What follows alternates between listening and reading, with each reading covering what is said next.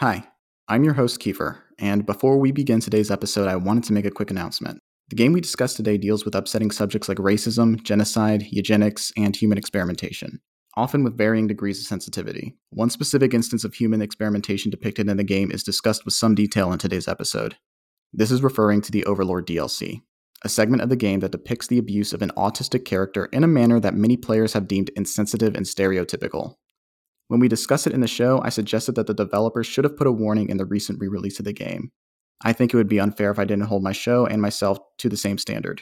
So in the middle of this episode, I mentioned the Overlord DLC by name before having a discussion about the ways the mission failed in its execution, as well as its depiction of ableism and autism. I would advise you skip forward about 5 minutes if you find that mission or references to that particular subject matter upsetting.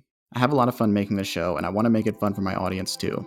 I don't want to upset anybody in the process, which is why I'm including this disclaimer at the top of the episode, just in case. Alright, I think that's it. Thank you for listening, and I hope you enjoy the show.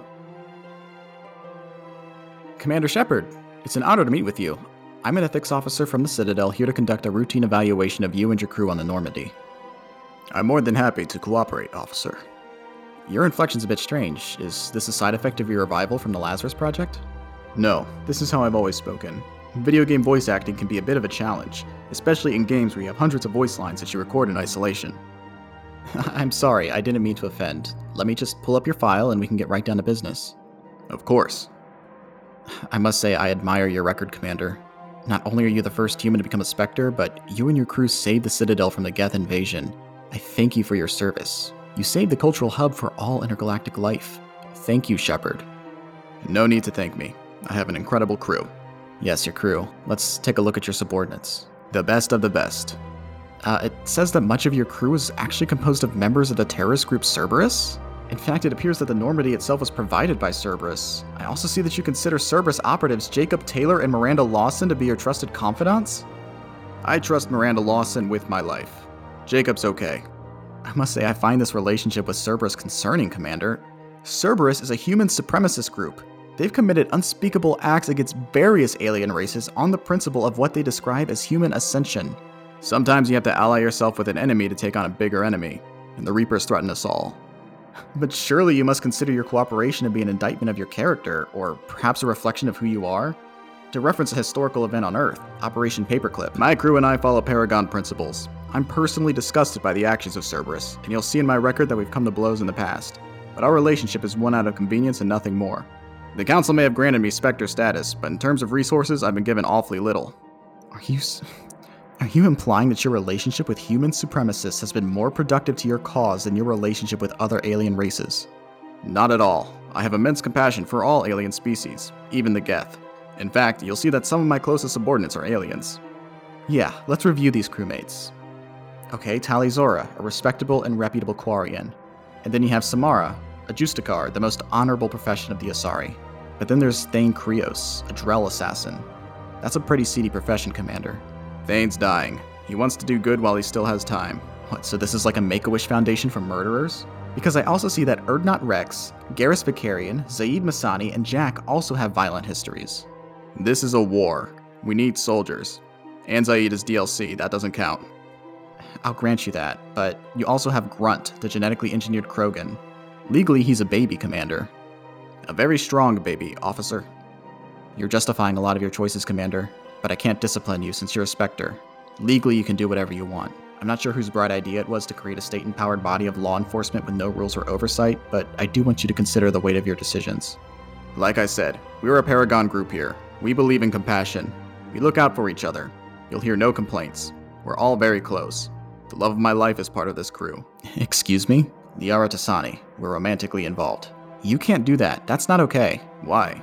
Because you don't believe in interracial relationships? Now who's the bigot? No, I mean that you're her commanding officer. That's an abuse of power. You're her superior. That is a reductive view on relationships, officer. I consider us equals. No, I'm saying it's unethical for a commander to be sexually and romantically involved with his subordinates. I don't see the problem. I've slept with most of my crew at this point. What? Sure. Tali, Miranda, Samara, Garrus. Hell, even Edie gets it on. Edie? The ship's enhanced defense intelligence. She's great. People are fucking the ship? Sure, everybody's sleeping with everybody. This is unacceptable. You can't just leverage your status to sleep with whoever you want. I don't just sleep with my crew. We also have a journalist on board. We hook up all the time. That's equally as bad, Commander. That's a conflict of interest. I think you're being closed-minded, officer. You need to get over your hang-ups about sex. From what I can see here, everybody refers to you as Commander or Shepard. Does anybody here even know your first name? Not really, but I'd love to know yours, officer. I can't tell because of your inflection. Are you flirting with me during an evaluation? What can I say? I put all my experience points into charisma. Why is this working on me? We'll bang, okay?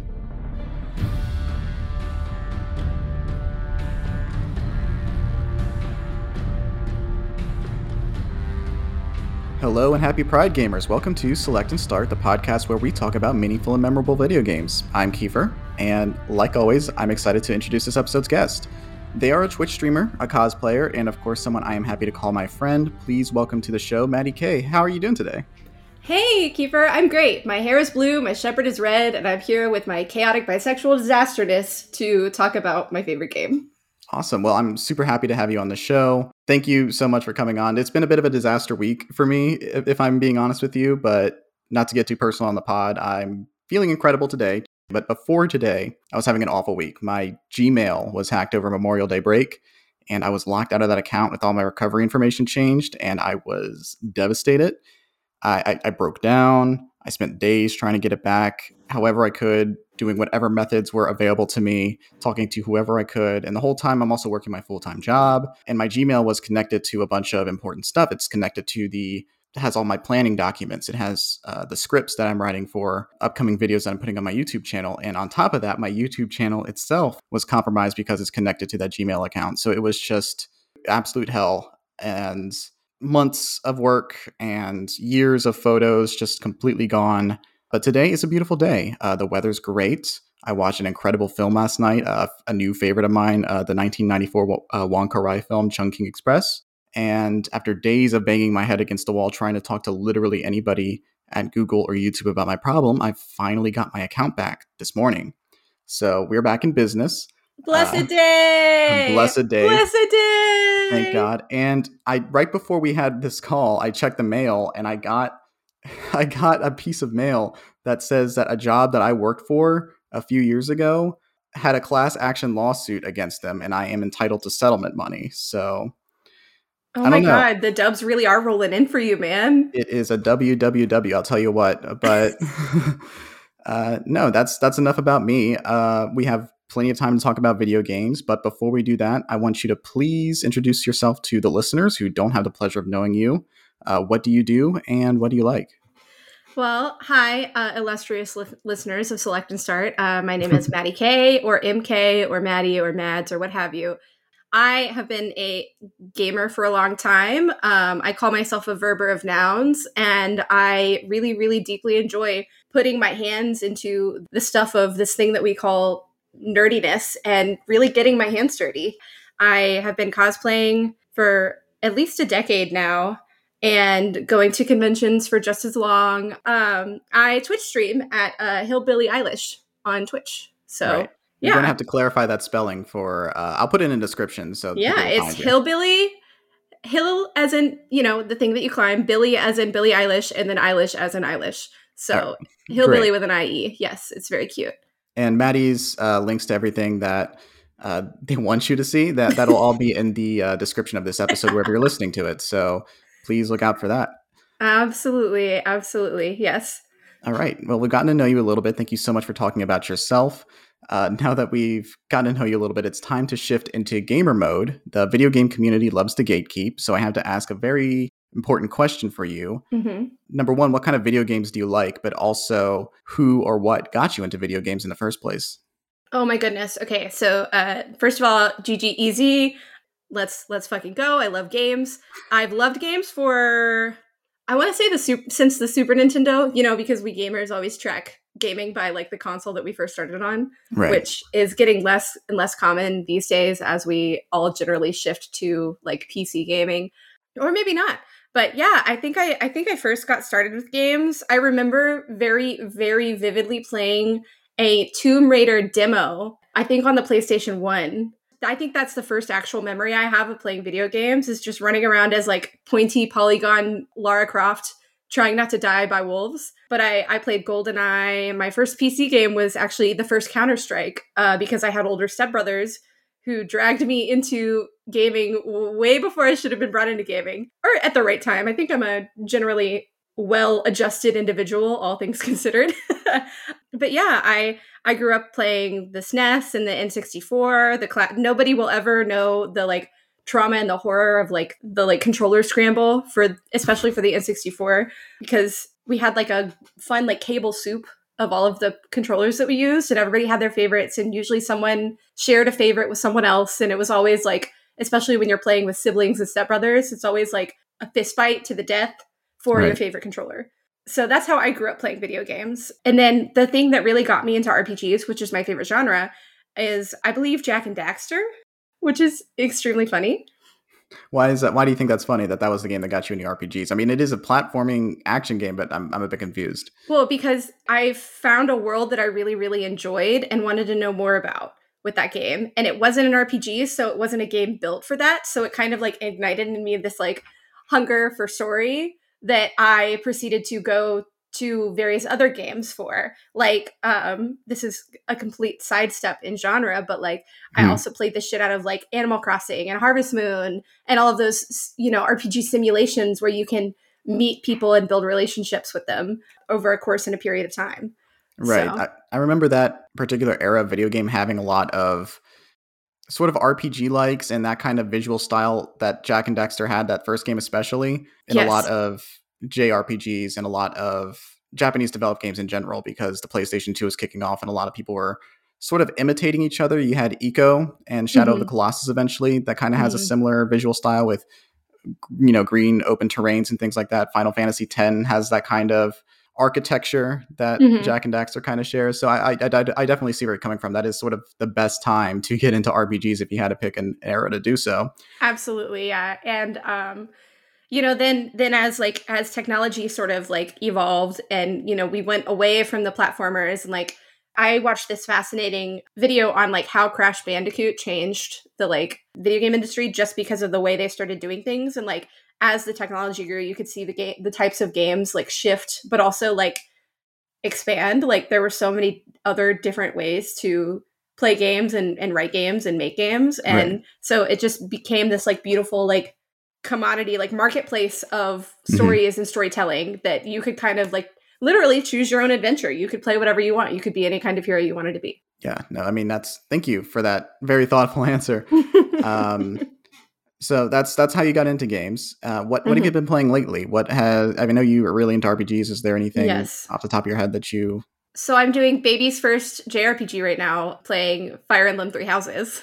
Really? And yes, and I am obsessed with it. I'm like 65 hours in, and I'm not even to the halfway point of the game yet, just because I keep running around like the marketplace panicking, like, do I have this? Do I have enough of that? Do I need to get more of this?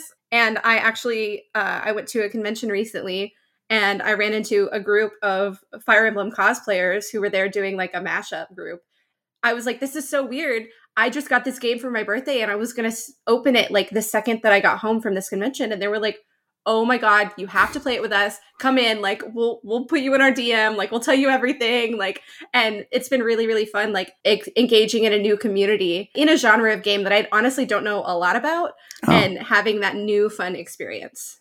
So you are more of a Western RPG, action RPG person, and not a JRPG person. Yes, not for lack of like interest, just generally like, especially being a girl in gaming, there's a lot of like stuff that I didn't go out on a limb and try, just because it was easier to play the things that I knew I liked, or like the stories that I was familiar with, than like take a risk on an online game and, you know, get bullied out of the lobby or whatever. So that kind of shaped my gaming habits in a way that like I'm only just now having the opportunities to like step out more and try more things. And, you know, there's also like a lot of like neurodivergence that goes in with that, and like, you know, managing that sort of expectation as well. But I'm having a lot of fun. Well, I'm glad you're having fun. I've never played Three Houses because I talked about this with Will on the Fallout episode. RPGs take a long time to play. Persona 5 Golden I have on my shelf. 3 Houses I actually have on my shelf. I paid money for that game. I bought it You on still haven't sale. played it yet. Yeah, I understand. On the rare Nintendo sale where it was actually $40. And I know it's going to be hundreds of hours of gameplay, but I am over 100 hours into Elden Ring right now. And I am so ready to play a short game again. I'm taking my time with Elden Ring because I love it. And it's one of my favorite games ever. And I can say that as I'm winding down finally. It's funny, actually. I play a lot of League of Legends as well, and that's, I guess, the other game that I'm whole hog into right now. And I don't think I'll ever not be whole hog into it anytime soon. But my duo that I play with, when Elden Ring came out, she was like, "You're not going to see me for like a few months, so just accept it." I was like, "Okay." And I believe she's already beat it 3 different times, and she keeps playing to try for a different ending. And I don't play any FromSoft games, like much like you, not for lack of interest, but just for lack of time. I know myself well enough to know that if I tried to get into something like that, I would hyperfixate in a very bad way, and I would not do the things that I need to do. No, I mean, that's another factor in terms of why I'm taking so long to beat this game. I know a few people who have beaten it at under 100 hours, but I'm very much like, I want to get as much out of this first experience as possible. I want to have it all. I want to be able to discover. I do this with every game. Not to jump ahead, but I platinumed every single Mass Effect game because I like to do the little exploration things. And even though the navigation in that first Mass Effect game is notoriously janky, I powered through it because a lot of things in that first game are notoriously janky. Mass Effect 1 is a janky game, but it is, and we love it. We stand, but it must be said. I don't know how much fun I'm having, but I'm going to finish this. With Elden Ring, it's like almost every single square foot I am completely transfixed by, and this is the most involved I've ever been in a game. And I feel bad for the listeners who are just like, this guy can't just fucking stop talking about Elden Ring. And I'm just like, play it. It's great. But yeah, let's talk about Western RPGs then. What are the Western RPGs besides the one that we're talking about today that you're familiar with? What would you consider your favorites? Which ones are you looking forward to trying? Just so I can get a more specific gauge as to what you enjoy playing. Yeah, so I would say the most important RPGs to me for various reasons would be like definitely the Dishonored series. I'm a huge fan of that whole like feel, and like you said, it is such a very specifically Western game because it pulls from very specific Western influences, but it remixes them in a very interesting and fascinating way, and in a way that like it feels like it builds a new world. And Dragon Age also, because it's just like Mass Effect but not in space. BioShock Infinite in particular was a really beautiful cinematic experience, much like the re-release of God of War. And I would say my other big RPG hit is Deus Ex Human Revolution and Mankind Divided, that followed up in a very similar vein and I was very satisfied by. But like Human Revolution, it was like Mass Effect 2 and Human Revolution for me for like a very, very, very long time. Those two games came out relatively around the same time. Did you get to play those games live, or did you sort of stumble into them? I played pretty much everything live. Dragon Age, BioShock, I think I played maybe a year after it came out. Human Revolution, I played in real time. Mankind Divided, I played in real time. Both Dishonoreds, I played in real time. And all of the Jak and Daxter games, I played in real time. Just going to harp on that again because Jak 2 and Jak 3 are also very, very good. They're still action platformers, but like they have that RPG light sort of vibe of like this very beautiful story that you're telling.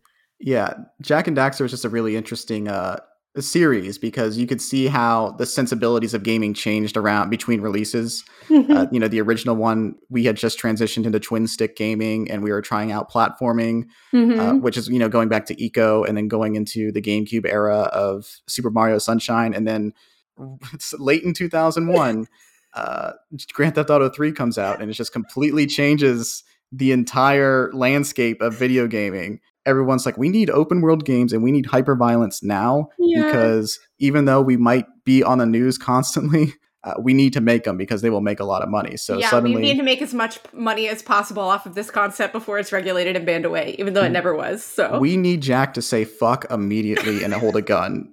And honestly, the game was better for it, in my opinion. Like, it truly was. He's a really deeply unlikable hero, and he's supposed to be because of that, like, tragic fall and then rise again. I fucking love the Jak and Daxter series. So it's just so insane that it's like, I played Jak 1 a million times, and then my older brother very seriously said to me, you can't play Jak 2. And I'm like, what? Why? What happened? He's like, did something happen to him? And he's like, kinda. he says fuck now, and you can't. He says words. He talks. What? Yeah, He was a son. I just think that if you're like tortured to near insanity in like a paramilitary like eugenic experiment, like I think you deserve to say fucking hold a gun. But that's just me. I'm slightly exaggerating if you have never played the Jack games. Like, he doesn't say fuck exactly, but he doesn't. His first spoken word after being completely silent for the entire first game. You go through the opening cutscene and it's like, let's pull him out of this quirky world and take him into this dystopian, horrific world where the fascists have taken over. He's tortured in like this very of the times post 9/11 just prison, and he's just injected with dark evil, so he becomes like a semi-mutant creature. He's visibly older and rugged, and then he's discovered by, I think, Daxter, and he's like, are you okay, man? He's like, I'm gonna kill Praxis. And I finally came around to these games when I was a teenager, and even then I was like, what? You're just like, what is happening? This is not the Jack. This is not my beautiful Jack. This is not my beautiful Daxter. What is going on? This is not my beautiful wife. Here's this beautiful story. Jack gets zapped into an alternate reality where everything is terrible, and now he's mad about it, and he's going to make it everyone's problem, and that's the second game. Jack is back, and he's pissed. Like, even the name of the game, like, Jack and Daxter is just a very, cute, sweet title, and then, like, Ratchet you go and Clank, yeah. Jack 2, and it's like, shit, he's got a gun, what the fuck? He punches people and takes away their speeder bikes. It's great. So that's Jack and Daxter. That's the end of our episode today. We're done. Goodbye. No. So yeah, you said that you like the Dragon Age games. You like the Mass Effect series. So BioWare RPGs in general seem to be your scene. I mean, like, I played all of them. Like, I played like Assassin's Creed. Like, me and Assassin's Creed are beefing super hard because I was one of the few like notable fans of the present day storyline and characters. In the third game, they just kind of kill everybody and then no longer pursue that line. Yeah. So like I've had a very contentious relationship with them ever since, but there've been some really, really good games, like Odyssey particularly. And I know some people who really, really hate Origins, and I know some people who really, really stand for Origins. So I think it's a very divisive game. And I haven't played Valhalla yet because I don't have a PS5 and I have yet to buy it on PC. So yeah, that's so strange because Assassin's Creed is generally that series that I have been an outside observer of. Mm-hmm. I kind of missed the boat on it a little bit because I think the time when like everyone was just like all over the series was to Brotherhood, those specific games. Brotherhood is still one of my favorite games like ever. I was just completely watching this discourse, and then just year after year, people just being like, this game sucks, and then this game sucks. It's, oh man, Black Flag, that one's a cool one. Pirates, fuck yeah. And then this game sucks. This game sucks. It just that being the prevailing opinion on gaming communities until the Odyssey shift comes in. And I think that seems to be like a soft reboot of the formula from what I understand. As it should be, because I think much like, Star Wars and much like other things, like EA went through this moment where they were like, we have to do a blockbuster for all of our major franchises every year. And with Assassin's Creed, you can really see how that like really bit them in the ass, because with the game dev crunch and with like the novelty that you lose by having, we're getting another Assassin's Creed game this year. How is it going to be different than the last one? The answer is not that different because we don't give the technology enough time to like change, and the writers enough time to like develop a story that deserves to be told on its own merit, as opposed to serve like a bottom line profit margin. You know what I mean? No, precisely. Instead of having something be refined and a better version always coming out the next year based on the feedback of the players of the game and just seeing like, what could we have done better now that we have the benefit of hindsight? It was just like, oh, well, this team's working on this game, so we don't really have to worry about that for another 2 years. So everything felt behind, even though everything was constantly coming out. I think the world is better off without getting an annual release every single year for every single franchise ever. Games are just becoming way too massive and complex for that. But I really hope that this is just also signaling a change in our labor sensibilities so that people can actually make games out of a passion for them and get the pay that they need and the time and resources they need to develop a great game, rather than just a mediocre to okay game every year or so. No design philosophy has been worse for games than these annual releases because we are getting diminishing returns more and more often. I would say annual releases and publishers' refusal to push back games Mm-hmm. are the two big problems in the gaming industry from like a manufacturer and development standpoint. Yeah, that's a great point. What about upcoming games? So, talking about the future of games and how everything needs to change, are there any games that you're looking forward to playing, or any updates to any current games that you're playing that you're looking forward Oh to? my goodness. Well, I'm really excited about the new Dragon Age game that just announced. Well, it's been announced for the past literally 5 years, but they finally just announced the name of it, which is going to be Dragon Age Dreadwolf. And they announced it on the second day of Pride Month.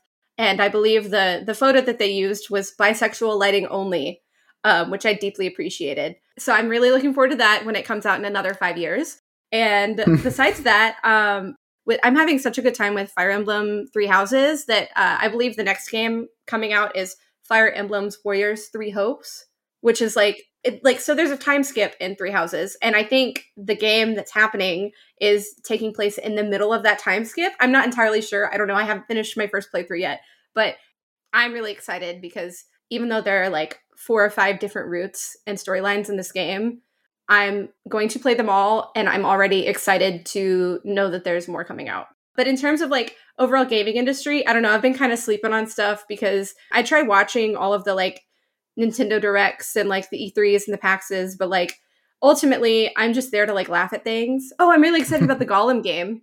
What Really? the fuck is that? That's Yeah. gonna be nuts.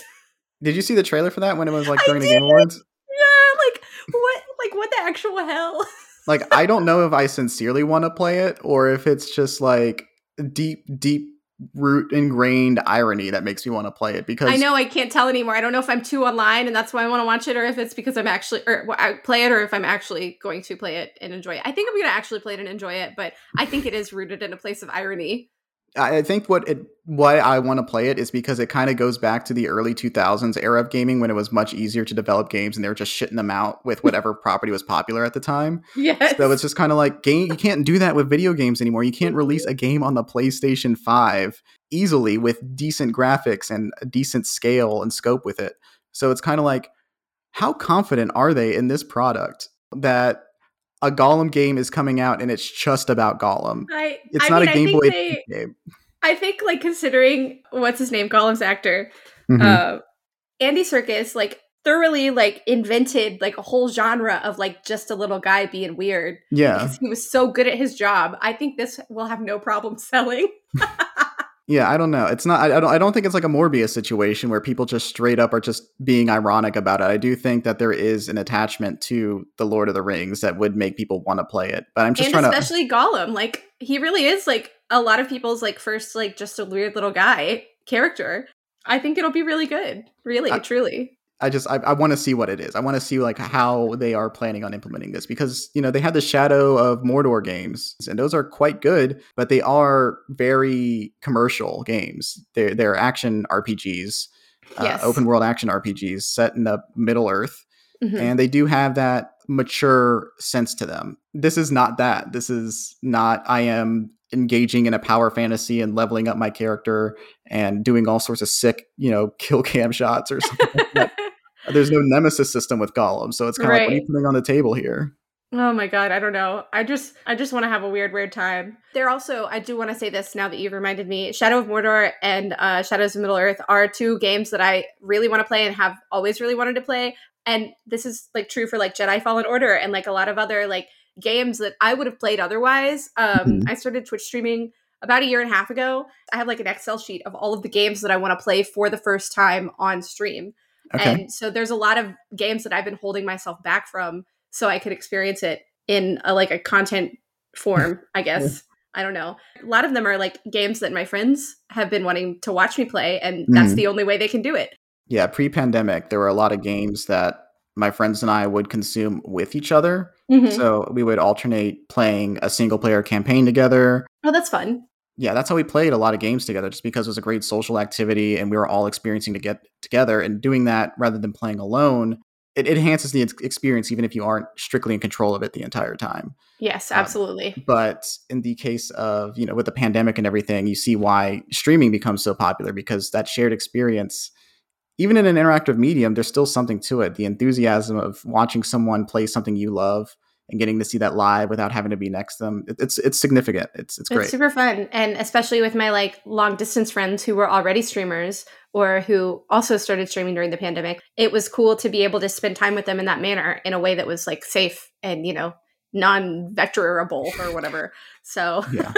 Are you streaming Three Houses, or do you stream different kinds of games that aren't? I stream different kinds of games. Right now I'm actually working through, I say right now, I've been on like a slight hiatus for the past couple of months while I like try and get my like work-life balance back in order because it's kind of a mess right now. Right. But I'm actually working through the Mass Effect Legendary Edition presently. Oh, nice. So I do League streams. There's a game mode called ARAM where it's kind of like Overwatch.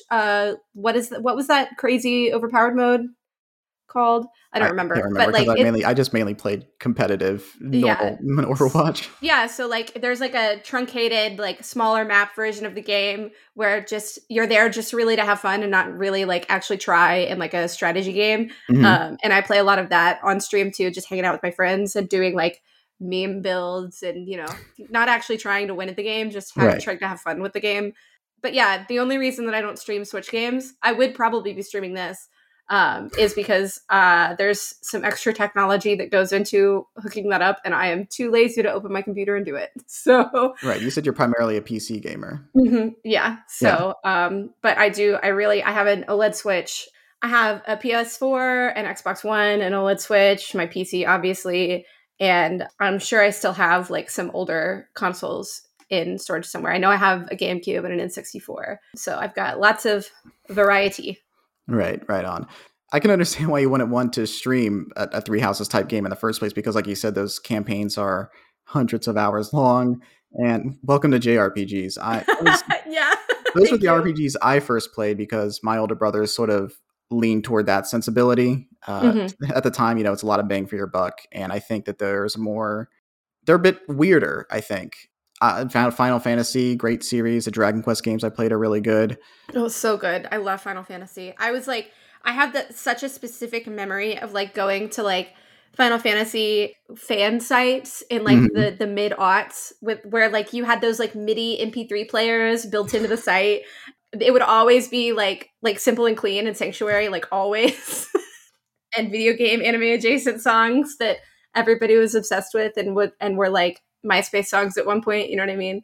Right. And I was a Pokemon kid. So those kind of JRPGs, and they're turn-based, so as a kid you're able to get the rudimentary video game experience without having to worry about things like camera angles in these, primitive early 3D games. Because I've experienced this having a partner who is not as familiar with the language and interactive part of video games as me. Twin stick gaming is hard. If you have more than one analog stick that you're controlling, you have to control the camera and the movement of your character at the same time. You don't have to worry about that in Pokemon, in the older Pokemon games, because it's just 2 buttons and you take turns hitting the guy. Yeah, God. I love Red and Blue and Gold and Silver and Yellow like so much. Yeah, so much.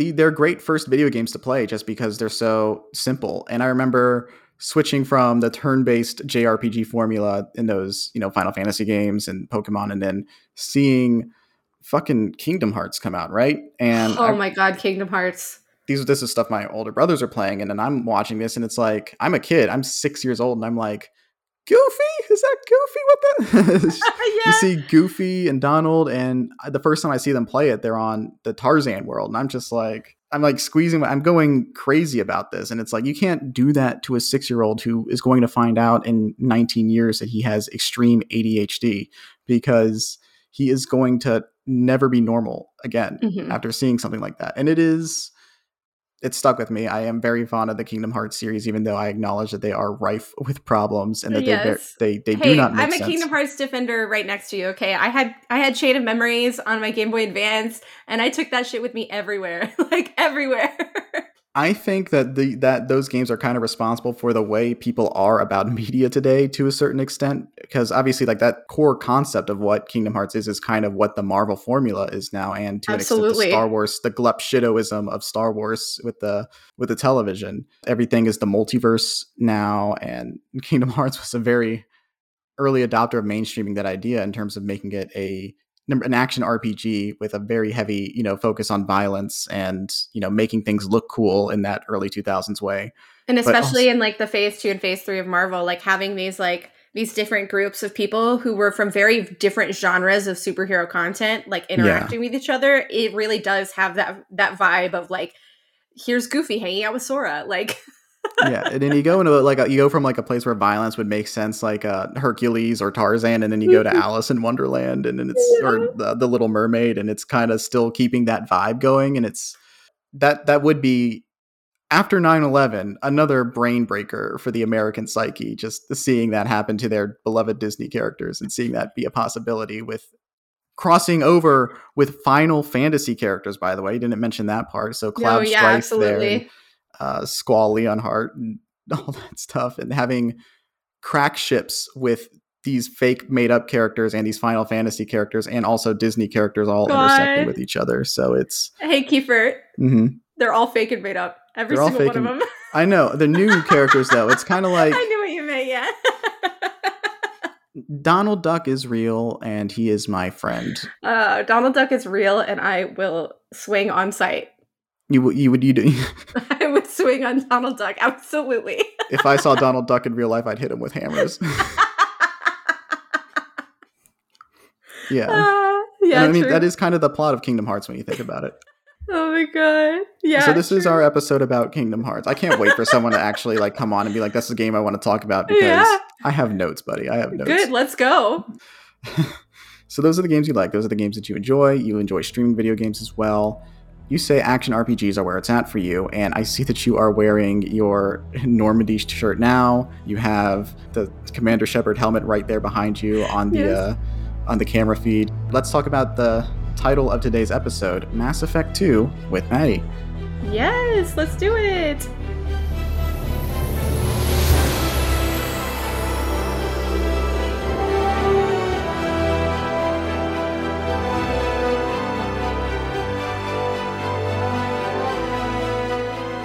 So Mass Effect 2.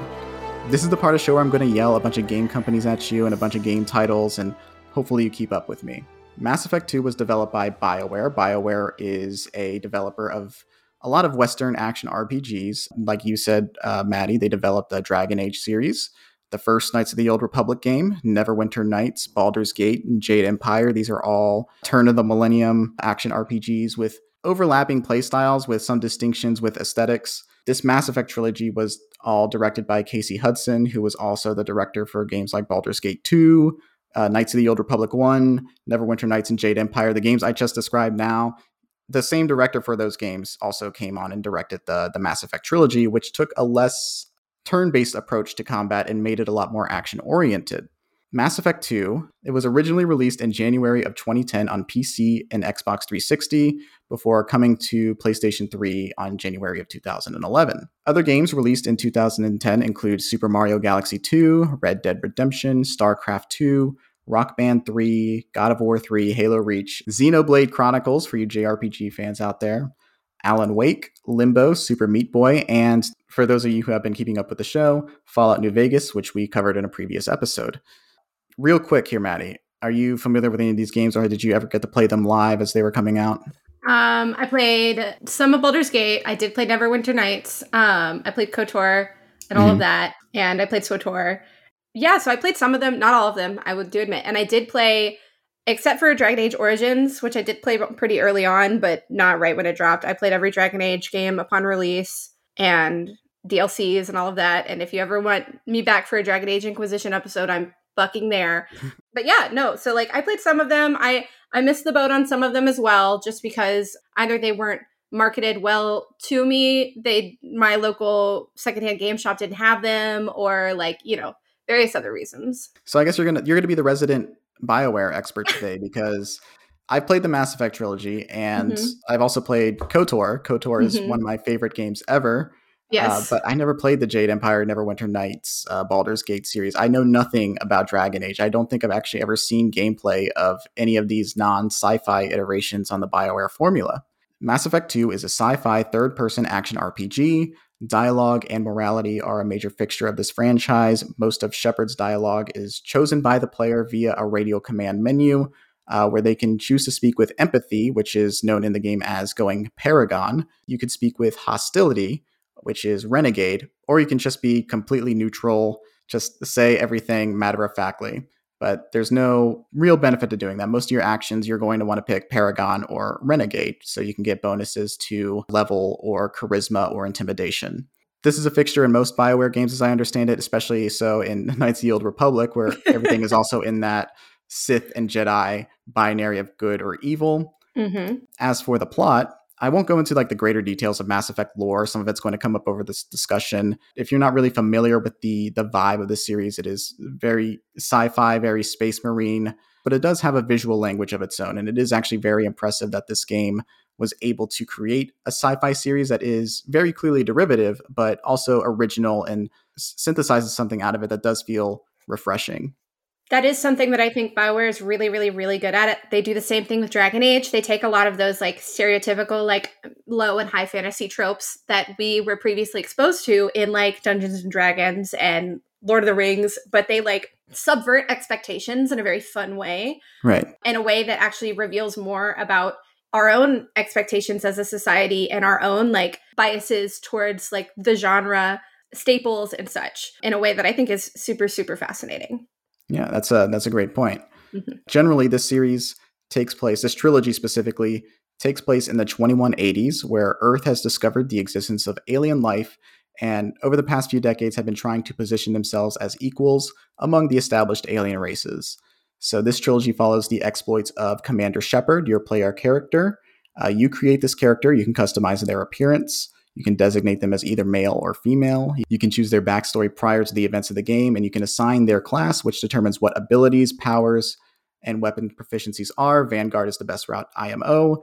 A lot of people pick Soldier, and I understand that because it is you're leaning into the military aesthetic of it, but it is a kind of boring way to play these games, and I think that's why people sort of bounce off the series and find them to be unengaging on a combat level. Yeah, so my hot take is that Soldier is actually a good class to play the first game with. I always go Infiltrator, especially because the HUD and like the game mechanics of the first game are so wonky. Like True. I was actually so proud of every headshot that I could get as a sniper. Like I was like, I'm so good at games, blah blah blah. And then I started playing Halo and I was like, no, I'm like okay. I'm not great. I'm not like competitive level, but I can get my fair share of headshots. That being said, I do think Soldier is a good way to play the first game because it really does let you play with every weapons class. And I think the squad is balanced in a way that like you can use anybody's abilities at any time. So it doesn't necessarily like infra lock you. But Right. Because of the plot of this game, I think actually it's a better choice to go Vanguard or Infiltrator once the thing happens and you reclass. I think they both have the most flavor. That's another example of how game technology changed between the release of the first game and the second game. The second game made the classes like more distinctive in a way that was really cool and awesome. Like, right. For example, Vanguards, you have this like cool biotic punch. Like it's literally a space magic punch. And then, but Infiltrators also, you have a tactical cloak, which makes you invisible. Those are my favorite too, obviously, because they're the best, obviously. Right. And if you disagree, you're wrong. And I'm always right. So there you go. So you hit a good point here. You very into the emergent gameplay part of action RPGs. So you're creating an actual narrative reason for why Shepard would go from a typical soldier class to a Vanguard into the next game, because something I forgot to mention, you can import your character created Shepard between games, almost like a Pokemon. All of the choices your Shepard makes. And it imprints on the character map and the plot map of Mass Effect. And the same thing happens with Dragon Age. It's a very BioWare thing to do. Yeah, there's not a canonical route between games. Most of your story decisions that you made from game 1 over to game 2, they can carry over if you played the first game. So if a squad mate of yours dies in the first game, they're not going to pop up again in the second game like, hello, how are you doing? If you, like the Viermeyer mission, you have to choose between Ashley or Caden. And if you chose to save one of them, they are going to appear in the next game. The one that died is never going to come up again, and they're going to have a gravestone in memoriam. It's so sad, but it's so funny. Like, yeah, it sucks, but whatever. Or not Rex. He's one of my favorite characters, but he can just straight up die in the first game and then never come up again. That I think places like an impetus and like a duty for you as a player character throughout the series to get the most content that you can and not just kill people willy-nilly. There are actual consequences if you do. And if you only play it once and you make those choices, you're never going to be able to see all of the other cool content that you could have had in the other games. Yeah, if you are going to approach these games, number one, play the legendary editions that Maddie is currently playing through on stream right now. There are quality of life improvements to one that make it a lot more playable. It is still janky. It's still not great. And there's just like some parts of it that they're just not great. And I would just they were borderline unplayable when it dropped. And they've only aged worse with time. And so the legendary does well to address and fix a lot of that. Like I say, Coder is one of my favorite games, but it is janky as hell. And it is, if you're not familiar with the D20 combat system of D&D, you're going to have a bad time because the game does not explain that concept to you. You are just going to why aren't my hits connecting? Why does this suck? And it's like, well, you were supposed to read a manual, I guess. Right. They have wikis now and like IGN articles on how to min-max everything. So yeah, I min-maxed on my most recent playthrough of Coder because I was old enough to know what I was doing this time. And it is a significantly different experience when I was a young teen coming into this game that was already kind of old, winging it, not understanding that this is like Morrowind, Elder Scrolls 3. Remember games before Skyrim, guys? Oh my God. Remember Skyrim? Remember when that was a game? It's still a game. Are you kidding me? People still play the hell out of Skyrim. I know. I just want the next entry. I'm putting my hand on the glass window of Elder Scrolls. Going, please. There was a stretch of video game history where everything was only Skyrim. Yes. So hard to forget. Yeah. Look, all right. So Mass Effect. So we went from Mass Effect to Coder to Sky. We're fucked up people. No, I mean, you don't have to say it like that. It's true, but you shouldn't say it. You can tell when ADHD people have a podcast because they talk like this. Yes, it's true. All of it. All right. Mass Effect 2. Yes. Shepard is an elite human soldier. The first to be given the rank of Spectre, which gives them carte blanche to handle their missions however they see fit without a regard for local or intergalactic laws. It's gross, but also a convenient way for you to factor in your moral alignment in your actions without having to think about things like prison in the back of your mind. Super galactic space cop. Yeah. The ultimate cop. You know how cops don't have any rules or oversight? How about you have less rules and less oversight, and you are basically stronger than the Supreme Court? Yeah. That's Mass Effect for you right there. Yeah. In the first Mass Effect game, you can choose to let their Supreme Court equivalent die. You can just decide that. Yeah. And then they're like, okay, cool. We replace them with people who like you more. Yeah. Well, shortly after the events of the first game, where Shepard saved the Citadel from an invasion of synthetic aliens known as the Geth, Shepard and the crew of the Normandy are attacked by a new alien threat, the Collectors. Dun dun. An enigmatic alien race under the control of the big existential threat in the series, the genocidal mind-controlling Reapers. Shepard sacrifices himself to save the members of the crew that matter to us and dies of asphyxiation in the vacuum of space. Roll credits. But no, it actually isn't roll credits because these are the first minutes of the game. Isn't that insane? Like, I think about the first time I played Mass Effect 2 and like the like terror that I felt and like the horror and then and like the grief. Like, I'll like never shall we see its like again. Like that was so good. That was peak Mass Effect storytelling, dude. Yeah. And Mass Effect was already big, but it wasn't AAA. Like I really think Mass Effect 2 made it AAA, and I think it's because of like the emotional resonance that the moment where Shepard dies in the first 10 minutes of the game. I think that is really what catapulted it to like AAA status, in my opinion. And I'm also going to be mad forever that the collector's edition of the game was not called the Collector Edition, and I'll be mad about it forever. Yeah, puns, puns drive sales. But yeah, that is a good point about the AAA status. The jankiness of the first Mass Effect game is partially because it is a dry run. This is kind of a pilot game where if you like this, support it financially, and then you can get more of this in the future. So and it'll be better. It is the AAA-ification of Mass Effect 2 cannot be overstated. It is tremendous quality of life improvements and really paring down the RPG aspects of it, which some people argue is for the worse. Some would argue it's for the better. We'll get to that in a minute when we talk about the gameplay bits. Yeah, even though Mass Effect 1 to me has the best general story and vibes, 2 is a lot more focused and streamlined. I mean, I think minute-to-minute gameplay-wise, Mass Effect 2 is the better game. But again, we'll get back to that.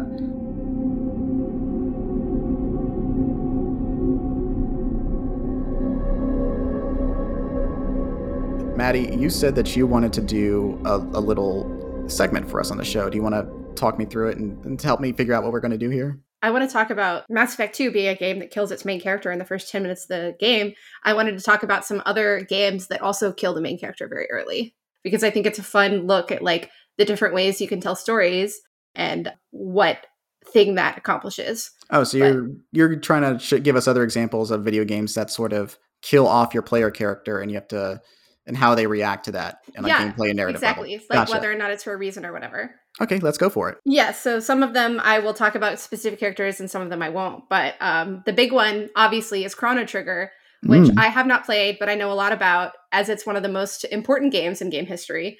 Games Radar did a certain like best games of all time, and Chrono Trigger was number 3. Like I said, I haven't even played it, and I know how important it is as an RPG. JRPG guy here. Hi. Chrono Trigger is one of my favorite games ever. Continue. Yeah. So, they Thanos snap Chrono like halfway through the game, and I know that you can do like an in-game thing to bring them back, but it's super optional, which I think is super metal.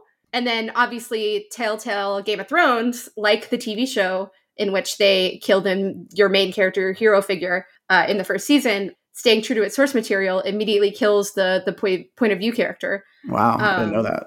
Yeah, Detroit Becoming Human has a mechanic where if you constantly fail the QTE in one of the early chapters, that character just dies. Then Dead Space Extraction. For Dead Space Extraction, you play as a miner who goes crazy and starts hallucinating necromorphs and then begins shooting all of the necromorphs that aren't there. Then he gets shot by a detective named McNeil, who you then play as the main character for the rest of the game. And then Fatal Frame Mask of the Lunar Eclipse is similar. It borrows a traditional horror movie opening where you explore a haunted house as a girl named Madoka Tsukimori, and then she's killed by ghosts, and then you become her best friend who goes to the house that she died to look for her because she's missing. And then also shout out to Fire Emblem Genealogy: The Holy War, which is not only a wild-ass name, but also a wild-ass story. Welcome to JRPGs. Yeah, in which you spend the first half of the game playing as a prince named Sigurd, who then dies, and then the story skips to his 15-year-old son, 15 years to his son Seliph, for like reasons and like generational storytelling, I guess. It's one of the first Fire Emblem games, so I'm not entirely sure how many have time skips, but I think this was maybe the first or one of the first, which is relevant because I'm playing Three Houses right now, and I'm right at the time skip, and I'm living in fear of it because I know it's coming. And for reasons that I won't get into, I got to make sure I have all of my I's dotted and my T's squared before that happens. Yeah, so I never played Call of Duty, but my brother, I remember when this happened because my brother was pissed off about it. Call of Duty Modern Warfare 2, I guess something about soap and roaches. I don't know. Like, my brother played this game, but it made such an impact on him that it made an impact on me. And I remember when it happened, and he was like, I can't believe this person died. And I was like, I'm sorry, or also, that's good for you. Whatever that meme is, you know what I mean? I'm not reading all that. But yeah, exactly. And then God of War 2, which did a meme on the first game by having Zeus come in and mortalize Kratos just to run him through with his own sword. I mean, it's God of War, so like, he's not dead forever. He comes back. But I thought it was funny because he died in the first game and had to go to the underworld and then get out, a la Hades. And then at the beginning of the second game, they were just like, we're just going to kill you again just because all the gods are assholes. And I was like, I support that. And then I've also never played this one, but The Godfather has a video game, which I didn't even know about. Did you know about that? I know about it. I haven't played it. But it intersects with the story of the original movie. And I included this one just because it was hilarious. You play like this bakery owner who gets his shop broken into, and you fight thugs for literally 30 seconds. There's a 30-second timer before someone shows up with a machine gun and just murders you.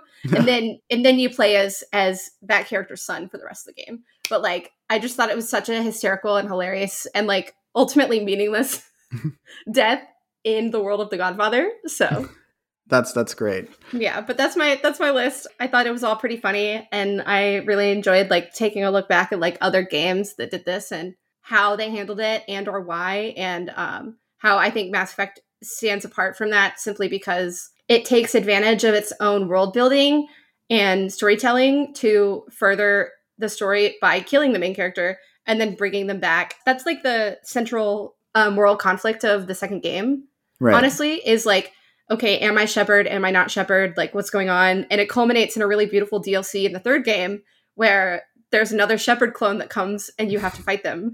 It's so funny because like you get to the end of this game and you resolved it and you're like, I'm Shepard. It doesn't matter. I'm Shepard. And then a clone shows up and is like, surprise bitch, I'm Shepard too. And then you have to deal with like the morality of that in the next game. And I think it's so fascinating. Yeah, there's a DLC in Mass Effect 3 that is the plot of Toy Story 2, where there's the fake Buzz Lightyear and then there's our Buzz Lightyear that we are familiar with. The Citadel DLC is very hilarious as a fan service. You send up and send off for these characters, and it is the best part of Mass Effect 3. Undoubtedly, yes. Here's the thing. I'm going to put an electric chair. I'm going to sit in this electric chair for the rest of the episode.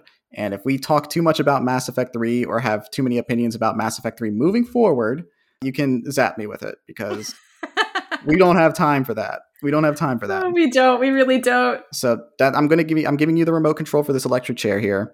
If anything happens where we compare this to Mass Effect 3, zap me with it because I don't want to linger on it. We can go on divergence about Chrono Trigger and Fire Emblem Three Houses and Jack and Daxter all day. But we will not talk too much about the sequel to Mass Effect 2.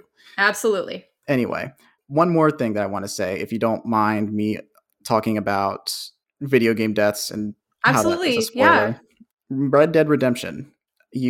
John Marston, the character that you have been in this open world game for countless amounts of hours, you are gunned down by the Pinkertons. Ugh. And so you have to play in the final hours of the game.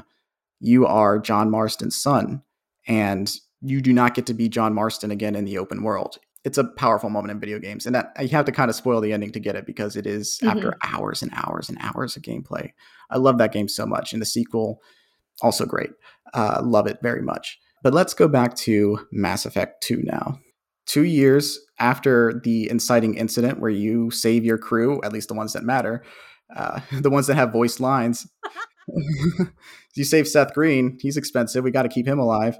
2 years later, Commander Shepard wakes up in a lab run by the human supremacist group Cerberus. This is run by the Elusive Man, aka Martin Sheen. This is real. He was revived by an experimental procedure known as the Lazarus Project. For reasons the Elusive Man keeps, elusive, he believes that Shepard is a symbol for humanity and a respected human among aliens and stands to serve a greater purpose in the fight against the Reapers. Despite his radical beliefs, the Elusive Man has no intention of reviving Shepard strictly to control him, claiming that changing anything about their mind or abilities would alter what makes them special. Since the Citadel and the Council deny the imminent Reaper threat, Shepard reluctantly cooperates with the Elusive Man to find out more about the Reapers in order to prevent a mass extinction event. Shenanigans ensue. And boy, there are shenanigans. Yeah. So, like you said, there is that moral quandary of, am I Commander Shepard? That, am I the real thing? Am I a facsimile of a real thing? What am I? And then also, on top of that, you also have to deal with the fact that the people who revived you are terrorists who believe in the supremacy of one race over all, and you are using their resources in a way that even the establishment government isn't providing for you, even though you're a super cop. Mm-hmm. It's a very, very interesting moral situation to be in a game that puts so much on morality, you know? Right. Like, I think it's super fascinating the way they decided to subvert the original trope of the game in a way that, like, really makes you think about, you know, like, what am I doing and why am I doing it and who am I doing it for, in a way that you didn't think about in the last game, probably. Right. I want to clarify that I don't think the game handles all these moral questions perfectly. No, absolutely not. It is, at the end of the day, it is still like a military, like, apologist, super crazy, like, capitalist thing that we do have to reckon with and criticize, but it does also try to reckon with that with itself as well. So the Mass Effect games were Obama era neoliberal video games, and they kind of align themselves with establishment ideals more than they don't make it more complex than that. The greatest enemy to Commander Shepard at the end of the day is the bureaucracy of the establishment more than it is the structure of it, I guess. Like, it's kind of just the establishment gets in the way of Shepard because assholes are in charge and they create the bureaucracy that Shepard has to work through. But it doesn't do much to also say that, oh, the Citadel outright is bad, or you don't get to really interrogate the nature of the system that you're in. You just kind of, like, you're just thrown into it. And it's really interesting. They take, like, a very, like, non-human centric approach to space civilization where, you know, most of the aliens are like, you guys are newbies, you know, you don't know shit. Like, I don't care if you have better ideas or you think you have better ideas than us. We've been around a lot longer, so you're going to know your place. Which you guys have been swimming in mud for millions of years. And Which I think is really funny from that perspective, but it also like really does, really prevent you from being able to ask those questions. Right. Yeah, it is a game that kind of gives fealty to nationalistic ideas. It's not completely black and white, but it's not the best. And you have to go into this series understanding that you're not going to get a lot of subversions of our ideas of government that are a lot more prominent in more recent media. But yeah, let's talk about Mass Effect 2 in relation to you, Maddie. You're a guest. I want this to be about meaningful and memorable experiences. And this game, we've criticized it already, and we've criticized its sequel, and we've criticized its prequel. I want to get to the productive discussion of this and why Mass Effect 2 specifically, speaking only for yourself, what makes it better than the other games in the series? Well, so previously with Mass Effect 1, I remember where I was when I had to make the Vermeer choice, but just like that formative moment, I remember where I was when I realized that I was going on a suicide mission, and every single choice that I made from that point would determine who lived and died in the final battle. So I remember like Mass Effect 2 for me is really enjoying, like doggedly pursuing completionist behavior for this game because I loved it and I loved the story and I loved what everything was happening. But also realizing that many of the missions were time locked. Yeah. And there would be consequences if you didn't do them in the best way. But also that I remember just sitting there on a choice screen, just like pulling my hair out, calling my friends and getting on AOL to be like, what the fuck do I do? I don't know what to do. Somebody help me. I'm freaking out. Like the next thing that I do is going to change the game and I'm not ready for that. That to me is like the quintessential core of Mass Effect, which is me going, shit, I fucked up. My actions have consequences, which I think is just so great, especially for the age that I was when I played this game, because it came out in 2010, I believe. Yeah, no, 2010. What a time. Like the morality is very black and white. Paragon and Renegade, there's very little nuance, and there's very few instances where Renegade is a logical choice to make. It's mainly just being an asshole about a situation. Okay, so hot take. I do play Renegade Shep. I don't play full Renegade Shep because I don't like being an asshole, but there are times, and maybe this is just me speaking as like a very, very petty human. There are times where I smash that Renegade interrupt knowing that some bad shit is probably going to happen, but I will feel very good and like happy with whatever asshole choice Shepard makes in that moment. Because like you said, like the way they like weaponize the bureaucracy of the systems to tell the story are A, very frustrating, and B, sometimes you really just want to punch somebody. And there are so many great, great moments in which you as Commander Shepard can hit that right trigger and just fucking wail on somebody. And it feels so good because they're being such an asshole or they're being super smarmy. And I don't really get to like wind up and punch people when they're being assholes in my life. So I find that the very therapeutic aspect of this game. There is a point, I think it's in this game, where you are being like hounded by a journalist who is asking you very fair questions about your role as an authority figure in the military and the actions that you take as a result of that. Your character Shepard is defending themselves on the basis that the information is kind of incomplete or out of context. And if you pick the Renegade option, you can just like shove the reporter and intimidate them instead of the option I would typically pick as a Paragon player, which is giving a speech about how cool and awesome I am and how the military is actually good, actually. I was just like, you know what? The ethics of this game aren't what I line myself up with in any way. So I may as well just like go full asshole in this one moment and just, as a military commander, shove a woman to the ground and just shout at them. See, it's funny because Khaleesi bin Sinan Al-Jilani, she's actually, I think, a really great character. And I think she gets severely maligned in the course of this game. But honestly, I just think that like, that's one of the renegade options that I never do. Like I never push her.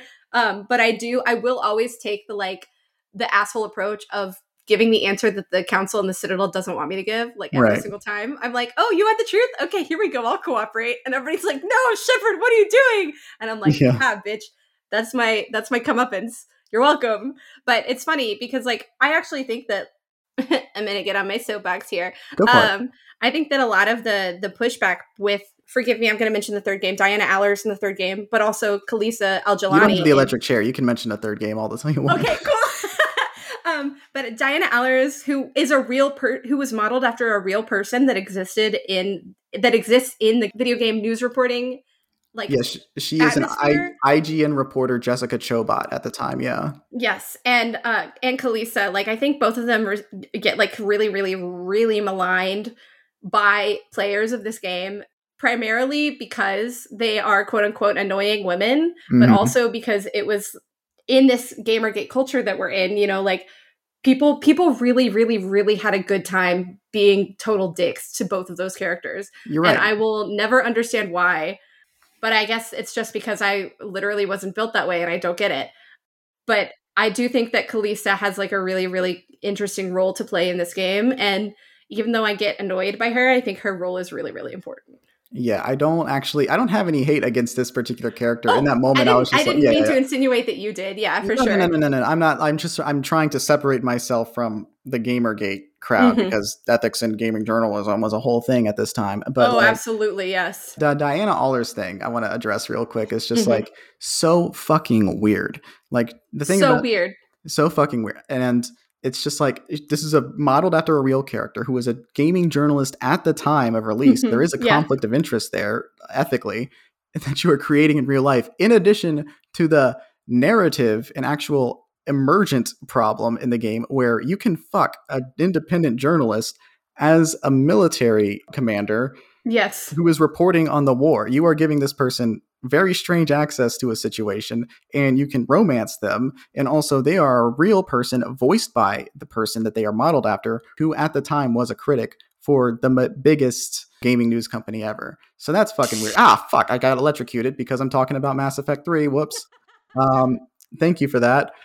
Yeah. I will say, though, I will punch that random nameless merc off of the top of the Dantius Towers every single time in Thane's recruitment mission. Every single time. I will punch him. How many times in your life can you kick someone off the top of a skyscraper? I just want to point that out. Yeah, it is messed up how a lot of renegade options are just you being a badass. And then other times it's like 90% of the time when you get that prompt, it's like fire into a crowd of people or don't fire into a crowd of people to get the bad guy. And then 10% of the time it's be really fucking cool and not a wuss in like a critical moment. Yeah. And there's also my other favorite Renegade Interrupt, I think, is Shepard is like, she's just come into this like loading bay or whatever, and there's like a Krogan like merc standing on a balcony in front of her. The Krogan starts like going off about like all of his like beliefs and stuff, and he goes off and there's a Renegade Interrupt appears, and if you click it, you can unholster your sidearm and shoot the gas tank underneath him so that it starts leaking, and then another one comes up, and if you hit it again, you shoot the gas that is leaking and it explodes and you shut him up, which I think is just hysterical because I think you're going to have to fight him anyway. So might as well get the first shots in, right? Like, yeah, it's so messed up. And it's just, and the Renegade Interrupts are always so funny in the actual content, like the cinematography of a cutscene, because like the person will be just gabbing, and then it cuts to Shepard, and then like the prompts in the bottom right corner of the screen, you're just staring off into the middle distance. And like, if you don't press the prompt because you're going for a Paragon and not a Renegade route, you're just like cutting back and forth to a completely zoned out person. But yeah, I just think it's so funny. Like some of the times it's like, wow, literally murder this person by stabbing or shooting them in the back. And then other times it's like, you're going to kill this guy anyway, but do you want to look cool while you're doing it? There needs to be like options for war crime renegade or just Han Solo renegade. Like Exactly. we need to delineate them. Exactly. Oh, so good. Talking a bit more about Mass Effect 2 and its virtues, what is something you love about this game that you wish more games would do? I think some other games do this, but I also cannot underestimate or understress the value of, if you're telling a story, have your players invest in the characters in the story and have that rewarded in some way. Right. Because I think that the loyalty missions are a good start, but I think you could really complicate it and expand upon that metric in a way that, for example, Fire Emblem's Three Houses does. If you allow characters to spend time with each other, you can build supports with them, and you can literally watch them develop as people as the game continues. And it's not just like here's your one loyalty mission. It's just a series of little cutscenes that show your influence on that person and then other people's influence on that person, and how their character and outlook changes as a result, which I think is just so fascinating and very cool. It rewards you for spending time and focusing on them. Does that make sense? No, it absolutely does. I like how it's executed in Mass Effect 2, especially where the loyalty missions are more developed. First of all, Mass Effect had this issue. The first Mass Effect game had this issue where all missions that weren't the primary missions had like the same tone and pacing to them, that they all kind of congealed into the other. But yes. 2 is a lot more disciplined and developed. So these loyalty missions feel a lot more personal when you're carrying them out. And also genre. They have like some genre feel as well. Yeah, especially I remember I don't like Jacob as a character, but the Jacob's dad mission gets into like some really weird and dark territory that like the first Mass Effect wouldn't even be able to convey in tone. These loyalty missions are kind of a westernized approach to like a traditional JRPG thing where like a lot of the main game is you doing a little mini arc for your RPG crew. So I like the way that it's implemented here, that it is optional. You don't have to do it unless you're a completionist or if you just like really enjoy the interpersonal bond there. So I think that Mass Effect's just really good at the way it implements it. And Mass Effect 2 particularly, really good at the loyalty mission thing and making your relationship feel rewarding, and not just in like a romantic prospects way, but just like in like the survivability of your crew. There is an incentive to do it because it plays into that suicide mission like you were talking about earlier. Exactly. Like you need to have everybody's mind on the money. And by doing that, you need to tell their stories and wrap up and give them closure for stuff, which I think is really, really cool, specifically for Mass Effect 2. We can get into the Jacob of it all, but like him having closure with his father on his loyalty mission is vital for him being able to, you know, get to a place developmentally where he will willingly give anything for this cause and do what needs to be done because he's been able to close that chapter of his life. And I think that is like a really beautiful like way that these ensemble-based stories can really up the quality and the value of the game. Yeah, no, I think that this game is just really good at tying in the loyalty mechanic and the companionship, the whole idea of it. It really weaves it into the gameplay well. These characters feel like they have arcs and that they feel like characters with personality. And it's helped that this game has much better direction and performances all around in the voice cast than the first game does. So everyone feels a lot more alive and engaged. Garrus, for example, just feels a lot more interesting in the second game than in the first game, where he's fine. He's like one of the better squad members, but here he's just a lot more edgy and there's a lot more to him. You can really like feel A, Shepard's influence on him, and B, the way that they tried to develop each character as separate from the others, rather than just being like, here's an NPC and here's an NPC and here's an NPC. You know what I mean? Right. So like the difference in like how early JRPGs would tie these arcs to be, oh, here's more opportunities for experience points. Here's ways for you to flesh out your character for them to get a cool weapon. In this, it's part of their motivation and their survivability towards the end of the game. There's a lot of, like you said, the suicide run is contingent on you having a fully 100% committed crew and having the confidence in them to perform well. And it's also based on your understanding of these characters, because you have to assign them to tasks that they need to carry out the mission properly. So if you need an engineer type character, you are assigning a character that's not really well versed in engineering. Sciencey. Yeah. You're killing them because do they're not the not best send Jacob to the vents. He's gonna volunteer. Don't do it. It's the dumbest thing you could ever do. Do not put Jacob in the vents. Okay, Hank, you're putting Jacob in the vents. He's going to die. You're not going to platinum the game, Hank. You're going to have to replay it, Hank. Oh my god. But yeah, no, like absolutely true. And that's a part of Mass Effect 2 that not only I found so engaging, because like I said, most of this game that I played for the first time, I was just sitting there with my controller like 6 feet away from me, like pulling my hair out, trying to figure out what I was going to do, because I was so invested. Especially my first run through, I didn't want to cheat and like look stuff up. Right. Like I wanted to make the choice for me, but I also needed to call a friend and be like, what do I do? Don't actually tell me what I need to do. I just need to yell about it. And that was a very rewarding part of the game for me, because I knew I could replay it as many times as I wanted. So it's a game that's fun to replay. It's one of the it's eminently replayable, truly. Yeah, because I mean, like there's the Renegade and Paragon of it all, but it is also like maybe I want to see how different configurations play out during the suicide mission. Maybe I really want to put Jacob in the vents and see what happens. Whatever you can get a lot out of it if you just enjoy the mechanics of the game and take them for what they're worth. Yeah, absolutely. Yeah. I can't do a Renegade run personally because I mentioned this again in the Fallout episode.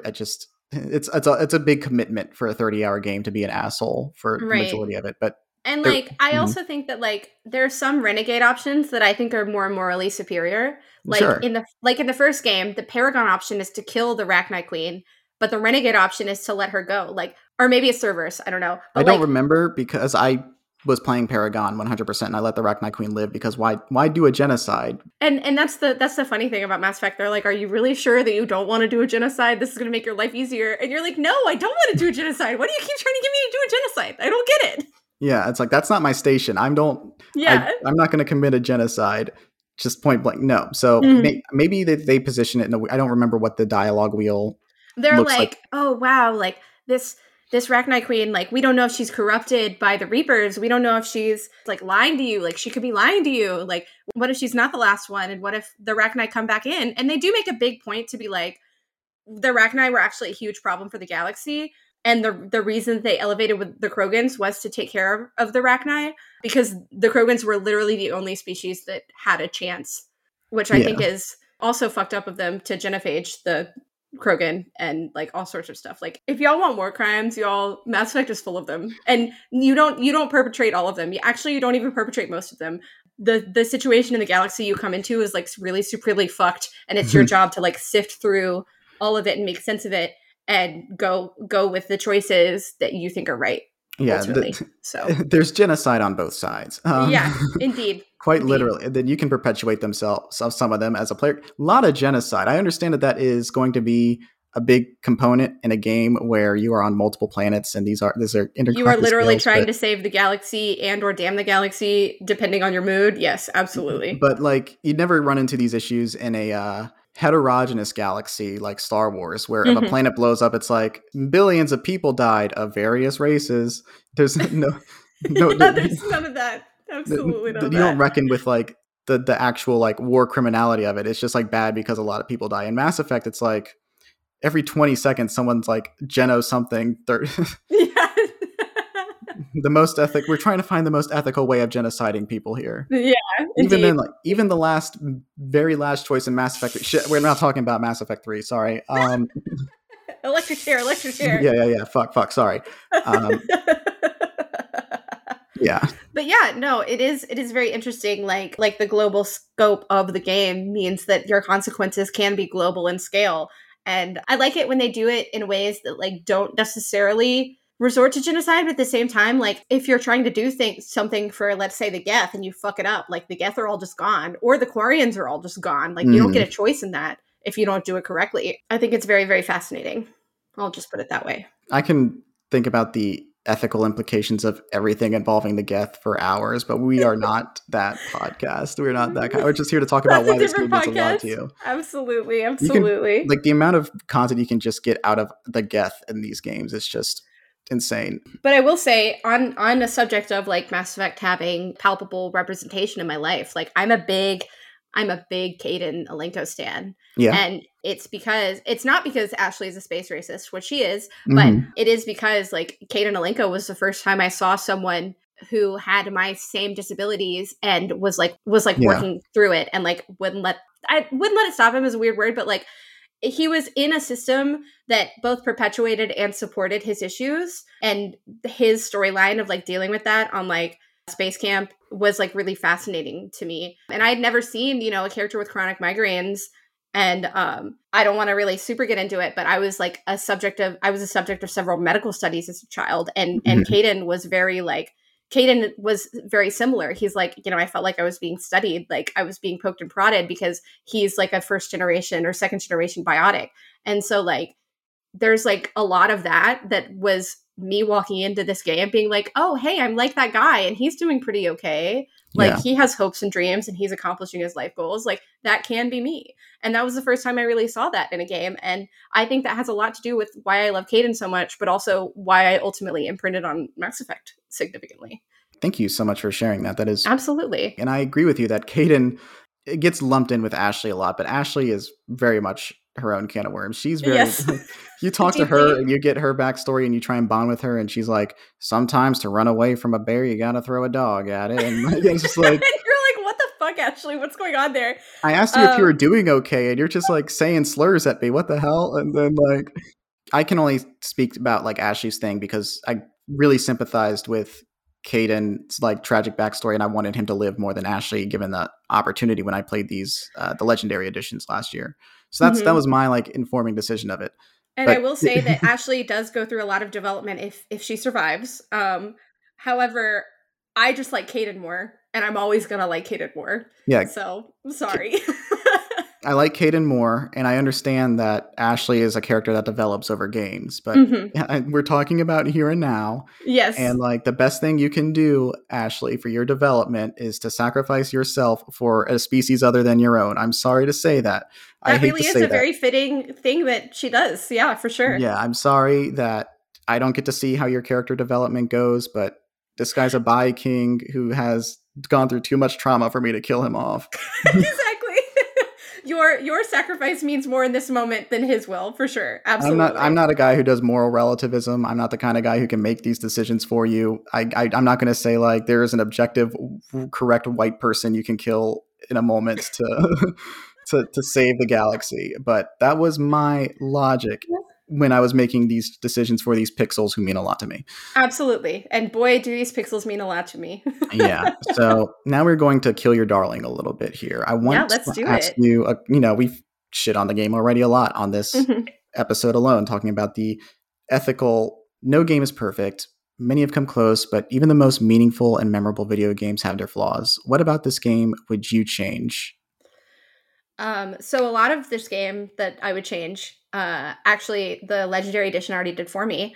So I'm just going to run through some of those changes real quick, because if people are like, nah, I don't know, I played the original games, here's why the Legendary Edition is worth getting. I'm going to deeply simplify the changes that it makes. But ultimately in this game specifically, they were mostly style updates and visual updates, including loading time reduction, which is in this game versus Mass Effect 1. Mass Effect 1 had the really fun elevator conversations, but this game just had that like spinning schematics loading screen. It didn't have anything fun. So loading time reduction is super important, because I only wanted to stare at that map for so long. It added a photo mode, so you can do fashion shoots with your Shepard. It added native controller support, which was a huge thing for Mass Effect PC players. I remember, because I was one of them and it was horrible. And it also fixed a lot of the like gratuitous butt and boob shots that this game had no business having.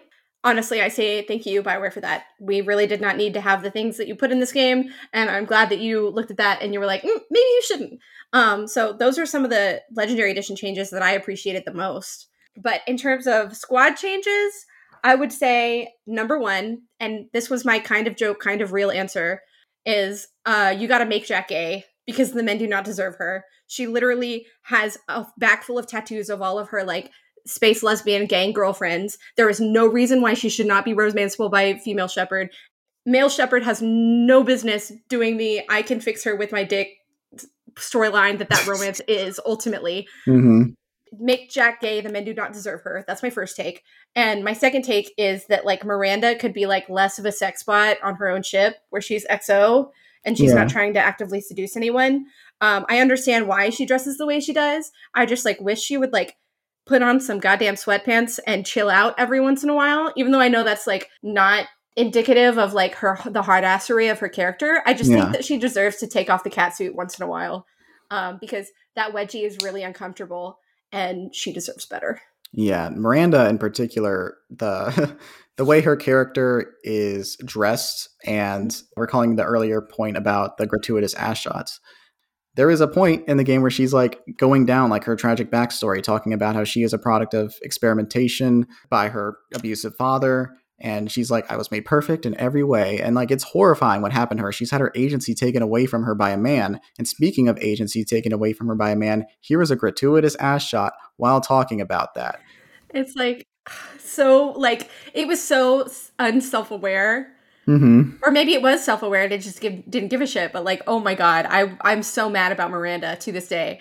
And it's a writing versus directing disconnect that happens a lot in film, but in video games it happens so much. And it's just absolutely horrible. I want her to get a little bit more agency in her story in terms of that. Like nobody really reckons with the fact that she's just this like perfect eugenics child, and like that's the whole like linchpin of her character, right? Like I'd never asked to be this perfect, and nobody should be this perfect or engineered because I feel like a robot. Like, and so I feel like they really missed the opportunity to like really hammer that in a way and break that mold that they set, because they kind of just keep her in it for the whole story. I guess my ultimate answer, talking about the game that Kiefer is not allowed to talk about, the big change that I would make with Mass Effect 2, I think, is I would push like the Haestrom of it all forward. Like, there were many theories and like takes to why the Reapers existed and what their purpose ultimately was. Mhm. And Mass Effect 2 does an amazing job at laying out the dark matter theory that they were originally supposed to go with, and that was ultimately scrapped because of reasons in the third game. And I think this is more of like a retroactive tip, looking at how Mass Effect 3 botched the Reaper story that Mass Effect 1 and Mass Effect 2 were telling. I remember how absolutely obsessed with the dark matter theory I was, and I like zoomed in on every single piece of information I could get in Haestrom and in Tally's recruitment mission. And I was hoping that in some way, if they made it more intrinsic to this game, they couldn't have rewritten it so badly in 3, but that's a whole conversation for another podcast, like fully. But I think that would be the thing that I would have changed looking back at all 3 games together. But also, Jack deserves to be gay. Thank you. Jack deserves to be gay, and you need to follow through on a lot of ideas. I get that. I agree with you about shit. Why'd you electrocute me? I said I agree. But I never fully understood the Reapers as someone who mainlined these games, but I understand that the ending of how they follow through on the Reaper stuff is going to be a lot more disappointing if you play these games live than someone like me who mainlined them and was still disappointed with the follow through, but certainly not to the level of the contemporaneous times. Again, I shocked myself. I'm sorry, but I'm agreeing to your point there. I understand. I mean, this is a game that had like a lot of great layups from 1 to 2 and then 2 going into 3, but then it sort of J.J. Abrams itself in the third act, but with the same director. I don't understand. Yeah. If you don't mind me also chiming in on the kicking Mass Effect 2 party here. I played the Legendary Editions, like I said. I have a problem with the implementation of all of the content of the game in terms of missions and availability of them. So what I'm saying is I have an issue with the way that the DLC access is given in this game, because you can do the DLC basically any time throughout the story, and the game doesn't delineate the chronology of when this is supposed to happen, and that this was DLC originally. I had to sort of figure that out when a mission was taking a little bit longer than a mission usually does. So I was like getting into a vehicle after landing on a planet because I like the exploration aspect of Mass Effect 2. The idea that, I go to another planet and do this little thing, and why am I in a vehicle? What the hell? Oh God, it's DLC. And I get locked into DLC for a few hours when I just wanted to do a little side mission going into a main mission. Yes. And then it's like chronologically, it's like they're referencing stuff that hasn't happened yet in my story. So it's a little broken how they implement that. They should have like an icon or like a DLC : mission. You know what I mean? But yeah, you had to play those when they came out after the game's release, and you would just sort of operate off the assumption that this takes place near the end of the game or after the end of the game. I don't know. I'd never played the original releases, but my experience was very thrown off by the idea that like I'm just running into DLC and sticking with it. And maybe that's a problem with my play style, but I like to do the loyalty missions, so I'm going to do as much side content before the end of the game as possible. I was warned of the time limit element of the game in the first place. The Omega 4 relay lockout, yeah, for sure. It's funny because in Dragon Age, the mission maps are sort of laid out in a way that it does tell you. It gives you like a recommended level to do things, and if there is a point of no return, it will let you know in the little mission summary before you start the mission. I think that's a lesson that they learned from Mass Effect, specifically from Mass Effect 2. I think that is something that they had to learn the hard way, and that everybody else had to continue learning even though they already knew. And this ties into my other gripe with the galaxy map, which is that you don't see what missions are available on each planet without having to close the map and then go into the pause menu and then open your journal and then see like, oh, which planet do I have to go to based on the mission description of this mission? And then you have to, hopefully you find the right planet, when you could just like save me an hour of inferring by and say go to planet on map or whatever, like have that button in the quest screen. Yeah. I am an advocate for, you don't need to hold the player's hand, but you also don't need to inconvenience a player by just straight up like telling them like, good luck pressing which of these orbs is the right orb for the mission. That's too much. just say mission, visit Caden and say hi to him. Help me out a little bit. Save me a few minutes here. I have to play other games. Speaking of visiting Caden to say hi to him, you're referring to the Horizon mission, which is a very good mission, very well written, and I think I like it a lot because as a Mass Effect player, you're used to kind of getting what you want. Like, if you can do this mission, people will give you what you need and you can do it. Specifically, the Vermeer survivor on Horizon is the only place where that is not true, where no matter how many times you ask, no matter what you do, that player will not rejoin your squad. And that is something that you have to live with. As someone who loves Caden, I was heartbroken. He was like, hey, fuck you, Shepard. Like, I thought you were dead and you never told me otherwise. And you were like, no, I couldn't. The game wouldn't let me. But you have to, like, live with that. And you have to, like, go through this unpleasant conversation. And you have to live with those consequences because Shepard can't always get everything that Shepard wants, even if you really, really want it. For the most part, the game is a power fantasy, but they do give you, like, little moments of knife twisting where you can't get what you want. Even if you are doing the right things and pressing the right buttons, a person is going to be hurt by you. Do the words political shitstorm mean anything to you? The Overlord DLC of Mass Effect 2. Ooh, that's a can of worms. Yeah. And you're free to give me your take too. And I know that other people have different takes about their handling of this story beat, but it is a lot more horror oriented than even the scary parts of the main game. The level design is very much conveying like destroyed laboratory after an incident. The walls and everything are the actual like room layouts are just designed for horror stuff. Like something shitty went down here. In the vein of a horror video game, you are finding out what happened here, listening to old audio logs and reading files on certain events that transpired here. And it comes back to this scientist saying, I did unethical experiments on my autistic brother.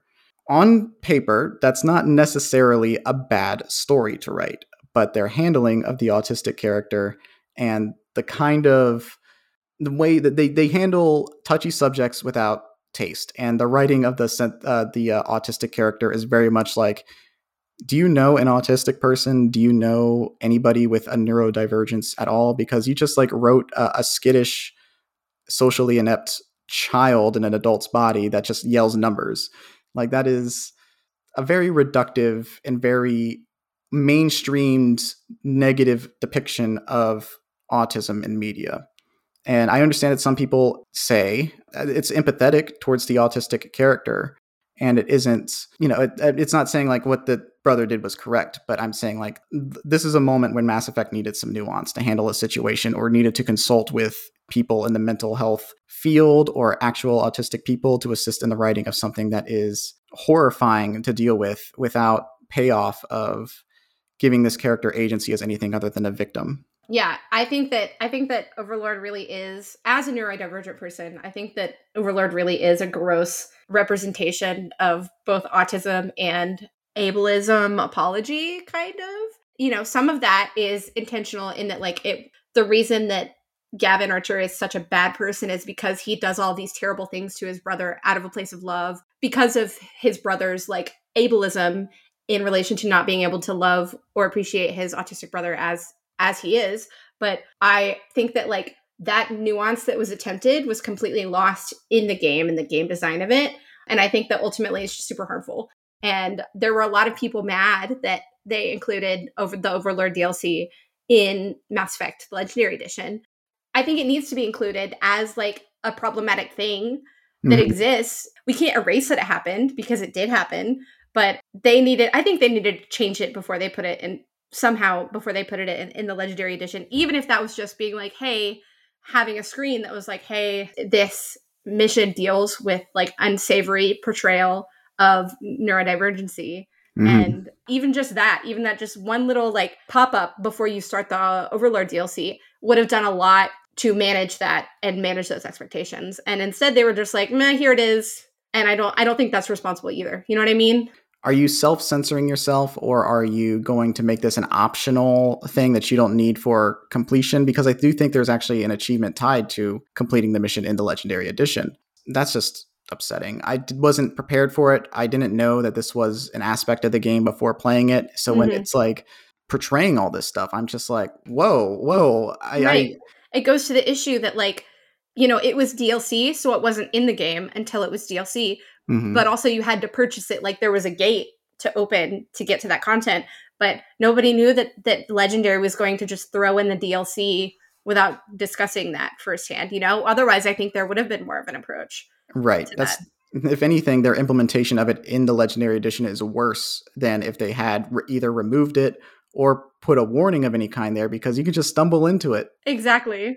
If I replay Mass Effect 2, I'm going to skip the mission. Whatever consequences emerge from that, I don't care. It's just There like, aren't consequences because not it's doing the mission DLC, wasn't yeah. built into the base game. Yeah, exactly. Right. So There's like a very small thread. Never mind. I can't talk about Mass Effect 3. Sorry. you just came so close to getting zapped. I hope you know. No, this is good for me. I need this restraint. I don't want to do it. Right. But yeah, that's a big gripe. And my final gripe that I'm going to say is Liara is not in the game except in the DLC. And I like Liara because Liara is my wife, Hear me out. I love Mhm. Liara, but I hate blue sex aliens. Specifically in Mass Effect 1, they tried really hard to infantilize her and still made Yes. her a romance option. And even if you're nice to her at all, no matter which gender shepherd you are, which I am fine with because I am bisexual and I don't think that aliens should necessarily have a gender preference Mhm. unless it's baked into their, character as a choice. Specifically, Liara being this like very quote unquote nubile scientist who all of the other Asari are like, she's less than 100 years old. She's such a baby, blah, blah, blah. Like when these characters are characters that live for thousands of years and every other Asari is like, yeah, that is a child. And it's Mhm. like, oh no, it's cool, Shepard. You can romance her. It's fine. And I that's to say I love her arc. I love her journey. And Yeah. specifically her Shadowbreaker journey is so important and vital to her character because it makes her more than just like an uwu science girl. Yeah. And I think that's super important. And it also gives her more agency and more power in the world, which makes Yeah. that feel less bad to me. But yeah, and that's just a symptom of, this game being made in like the early 2000s and then pushed out into the world. Like, unfortunately, that is a reality that you have to contend with. Problematic age gap discourse wasn't as fully formed as it was today. Indeed. But and listen, I don't mind an age gap discourse, but what I do mind is like infantilization and also objectification that I will admit that they do fix in the Shadowbreaker DLC by making her more than just like a sexy scientist. Yeah. So you make a lot of great points. The writing of Liara isn't great in 1. She starts as a damsel, you rescue her, and then like there's an uncomfortable amount of emphasis on the fact that she is an equivalent young adult out in this world, basically in college at 100 years old. I'm working on my master's program is basically her approach to She's everything. a college grad, yes. You can talk about the dynamics of this, but they don't really truly explore the dynamics of like different levels of maturity, except in like a tragic sense of like, I get a lot of husbands and they keep dying. Yeah. But the way that they write Liara in 2 specifically is way more interesting. They gave her an edge. There's obviously like a lot of growth and maturity from like 1 to 2. And it's like, I wish I could take that on my ship with me and like explore that more because I'd like the Shadowbroker DLC and I like the stuff when we're interacting on the weird libertarian slave trade planet, Liara, where all crime is legal and you can ship whatever you want. There's just like a dark undercurrent to all that. And it's like her having been changed from a traumatic event and assuming that, the way I did it was, well, I'm not going to romance Ashley. I picked male shepherd because I looked at the romance options throughout all the games. And I arrived at a point where I was like, well, I mean, male shepherd has a lot more options here, a lot better options. All right. And then like Ashley I'm not picking Ashley. So it's like, all right, Liara. So when you do that, like her arc is like, my partner died and blew up and like, we're at points in our life where we can't reconnect and I've moved on and have a different partner. And you're just like in this weird, uncomfortable place. And in this one, it's like, Liara's gone. Hey, Tally, what you doing? Yeah, literally. Oh my God. And it's so funny too, because I was an original like OG Caden Mancer. So that played into my Caden factor too. Like I wasn't able to recruit my love interest and I wasn't able to continue my love interest story because they were so pissed at me for dying, which is fine and also fair and also valid. And I don't think I wouldn't do the same thing in that situation, but it's like this beautiful thing where it's like, okay, like that door is closed and I got to figure out where to go from here. Yeah. I like the way that they handle that kind of thing, like decommissioning your 2 romance options and giving them like, well, I've moved on. What did you expect? I wait for you to be revived by a white supremacist. Yeah, Jesus. Like, yeah. So many levels to this. It's like, yep, fair enough. See you next game. And then yeah. It's like you're literally working with a terrorist organization, and they're like, I know, but I'm using them. And they're like, I don't care. You're working with a terrorist organization. You're wearing the uniform right now. Yeah. It's wild. The game, like I said, like do not extrapolate any actual moral stuff from this game, but like you get some fun character work out of it. You do. You really, really do.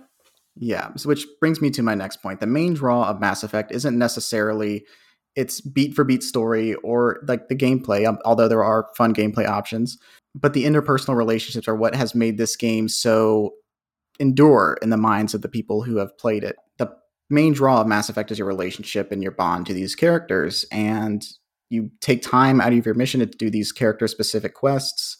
There's a background problem or unresolved trauma, and you work with them to resolve the issue, and your bond with them grows across the trilogy. Mm-hmm. So, with that, I want to ask you, especially in this game, because I think this game has the best squad of the 3 core games. Who is your favorite? It's got the best ensemble, undoubtedly. Sorry, yeah. Continue. Even though my boy Rex isn't a squad member, but who is your favorite companion in the Mass Effect game? Oh my God. Sorry. It's really, really a toss-up between 3 characters. Go for it. 4 characters, but I love them all. It's 5 characters. No, see, I can't do that. So I'm going to give special honors and shout-outs to Grunt, who is a tank-born Krogan, who is like Miranda, was genetically engineered to be the supreme of his race, and you just get a giant baby. Like, This is Shepard's giant baby, her large son, who will fight and die and go to war for her, and she for him, and he for him, and it's maybe the most beautiful parental relationship in a video game I've ever had, ever. It's sweet. Why are you following this human, young one? Why not? She's the strongest warrior I've seen. You should be learning from your own kind. He's a valuable part of my crew. What else does he need to know? I'm working up to my top 2, I think. Okay. I got to shout out Legion. I've been wanting a guest squad mate since literally Mass Effect dropped, and I'm so glad that we got one, even if it was late. And a fun thing about Legion is that he actually has dialogue for every single loyalty mission. Like, even though you recruit him after the Derelict Reaper, so halfway through the game, and you've probably done a lot of your loyalty missions by then, they wrote loyalty mission dialogue for him for every loyalty mission, which I love that. Like, that's a level of dedication that is a common theme in this game that I think we've lost in the year of our Lord 2022. And I wish we could go back to, because they really did plan for as many eventualities and opportunities as they could. And they tried their best to honor the characters for that. And if Legion dies, you actually get the Geth VI replacement for the Geth squad member. And actually that VI even has a whole bunch of dialogue for various missions that pretty much nobody ever sees, because I don't think most people kill Legion. Right. It's very, very interesting and fascinating. But the fact that they loved that character enough to put him in every loyalty mission, knowing that he would not be in every loyalty mission, is like really, really great. Social engineering. The Council blames the Geth. Repeat the lie enough, they will not worry about the Reapers. So that's Grunt and Legion. I also got to shout out Garrus, because his development and Liara's development go hand in hand as like that Archangel mission, when you're like, oh, we got to go recruit the sniper. And then you find out it's Garrus, and then you lose your ever-loving mind. I remember crying when I saw it was Garrus. Like, I was so happy. Words cannot express. It's like, it was like coming home to an old friend, even though I had literally just seen that friend because I just finished my latest playthrough of Mass Effect. I was so excited. They even give him like the cinematic, like, it's Garrus, and we just like, they like give you the applause moment in a video game. It's so good. It's so good. What are you doing out here on Omega? I got fed up with all the bureaucratic crap on the Citadel. Figured I could do more good on my own. At least it's not hard to find criminals here. All I have to do is point my gun and shoot. You nailed me good a couple of times, by the way. Concussive rounds only, no harm done. Didn't want the mercs getting suspicious. Uh-huh. If I wanted to do more than take your shields down, I'd have done it. Besides, you were taking your sweet time. I needed to get you moving. But I guess my top 2 have to be, like, Mass Effect 2 exclusives, and those are Jack and Thane. And I love both of those characters for completely different reasons. Like, I am a deeply alternative person. Like I mentioned earlier, I was also a medical experiment in my youth, so I relate a lot to Jack. Right. Her specific spot as a victim of the system who refuses to at all be a victim and is like, you know what? I'm going to join a lesbian space gang about it. You know what?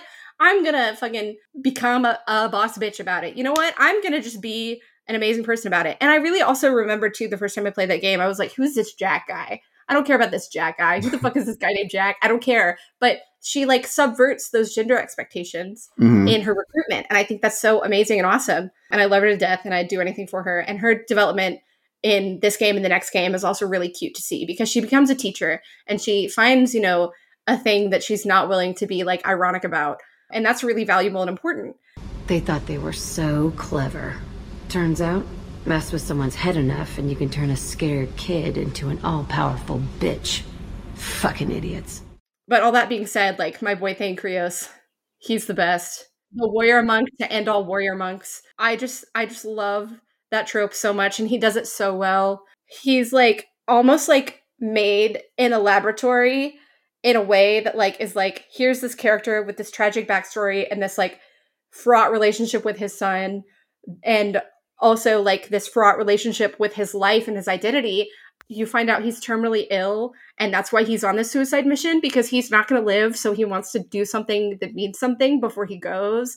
Thane Krios is going to die. Maybe not in this game, maybe in the next game, but he is going to die and it's going to be painful. And Shepard, you can't have everything you want and you can't fix this man and save his life because A, he's not going to let you, and B, he doesn't want to, and C, you can't. You just can't. And it's so good. Thane might be my favorite now that you like put it that way because he looks really cool. He's got the Abe Sapien like from Hellboy kind of vibe to him. He has so true. The way that he talks is just really cool and his like weird like little like the amphibian eyes. Yeah, yes. The visions that he has with like his perfect recall where he's living in a memory is just fucking cool. It's and like so you said, good. the warrior monk aspect of it is like my body is a weapon and I dedicated myself wholly to this cause of doing this one thing to the detriment of my personal life. My son resents me for it. And it's like, damn, dude, you're really fucking cool. I wish you were my dad.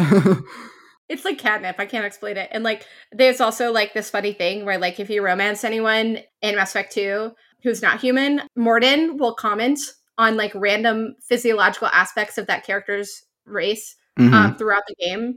And my favorite fact is that Drell are, if you lick them, they're hallucinogenic. So like you can acid trip. He's a poison dart frog. Hell yeah. Drell. And I love that for him. And I love that for me. And I love that for my Shepard, who definitely romances him. I go between like Thane and Garrus like equally, I think. Even if you don't romance him, he starts calling your character Kalihira, which is one of his people's gods. She's a warrior god. The fact that like he has such esteem and respect for you to decide that you are the avatar of one of his gods that he worships is just crazy. It's so good. Yeah, I love Thane a lot. I love Thane. I love Thane. I love Thane. One moment. Prayers for the wicked must not be forsaken. Do you really think she deserves it? Not for her. For me. The measure of an individual can be difficult to discern by actions alone. Take you, for instance. All this destruction, chaos. I was curious to see how far you'd go to find me.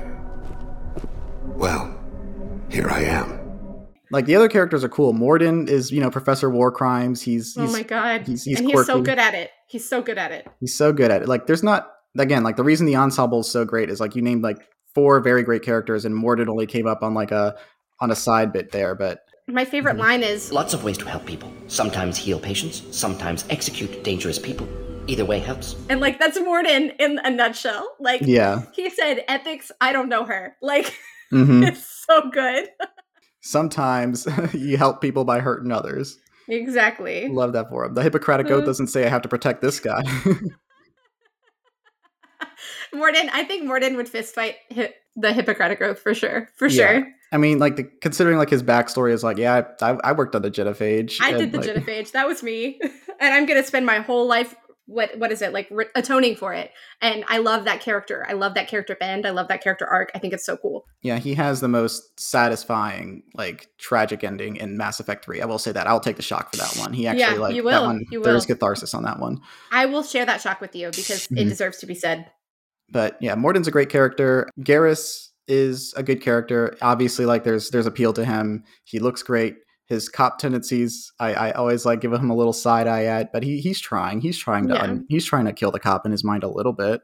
Yeah, he really is. And what's cool is that you can either encourage him or discourage him from doing that because it, like, depending on the things that you say to him, which I think is also another fascinating aspect of this game. You find him and he's like a thin blue line Punisher sticker of a man, and then, like, you see how that, like, line of work physically scars him at the Oh my god, yes. Yeah, he's great. I love him as a character. He is a Punisher sticker. It's so great because, like, he leaves C-Sec in the middle of Mass Effect 1 because he's like, hey, maybe cops are bad. And you're like, yes, Garrus, yes. And then you go to Mass Effect 2 and he's like, but I could be worse. And you're like, yes? No? I don't know what to tell you here. He's like, the problem with cops is that they follow too many rules. He's like,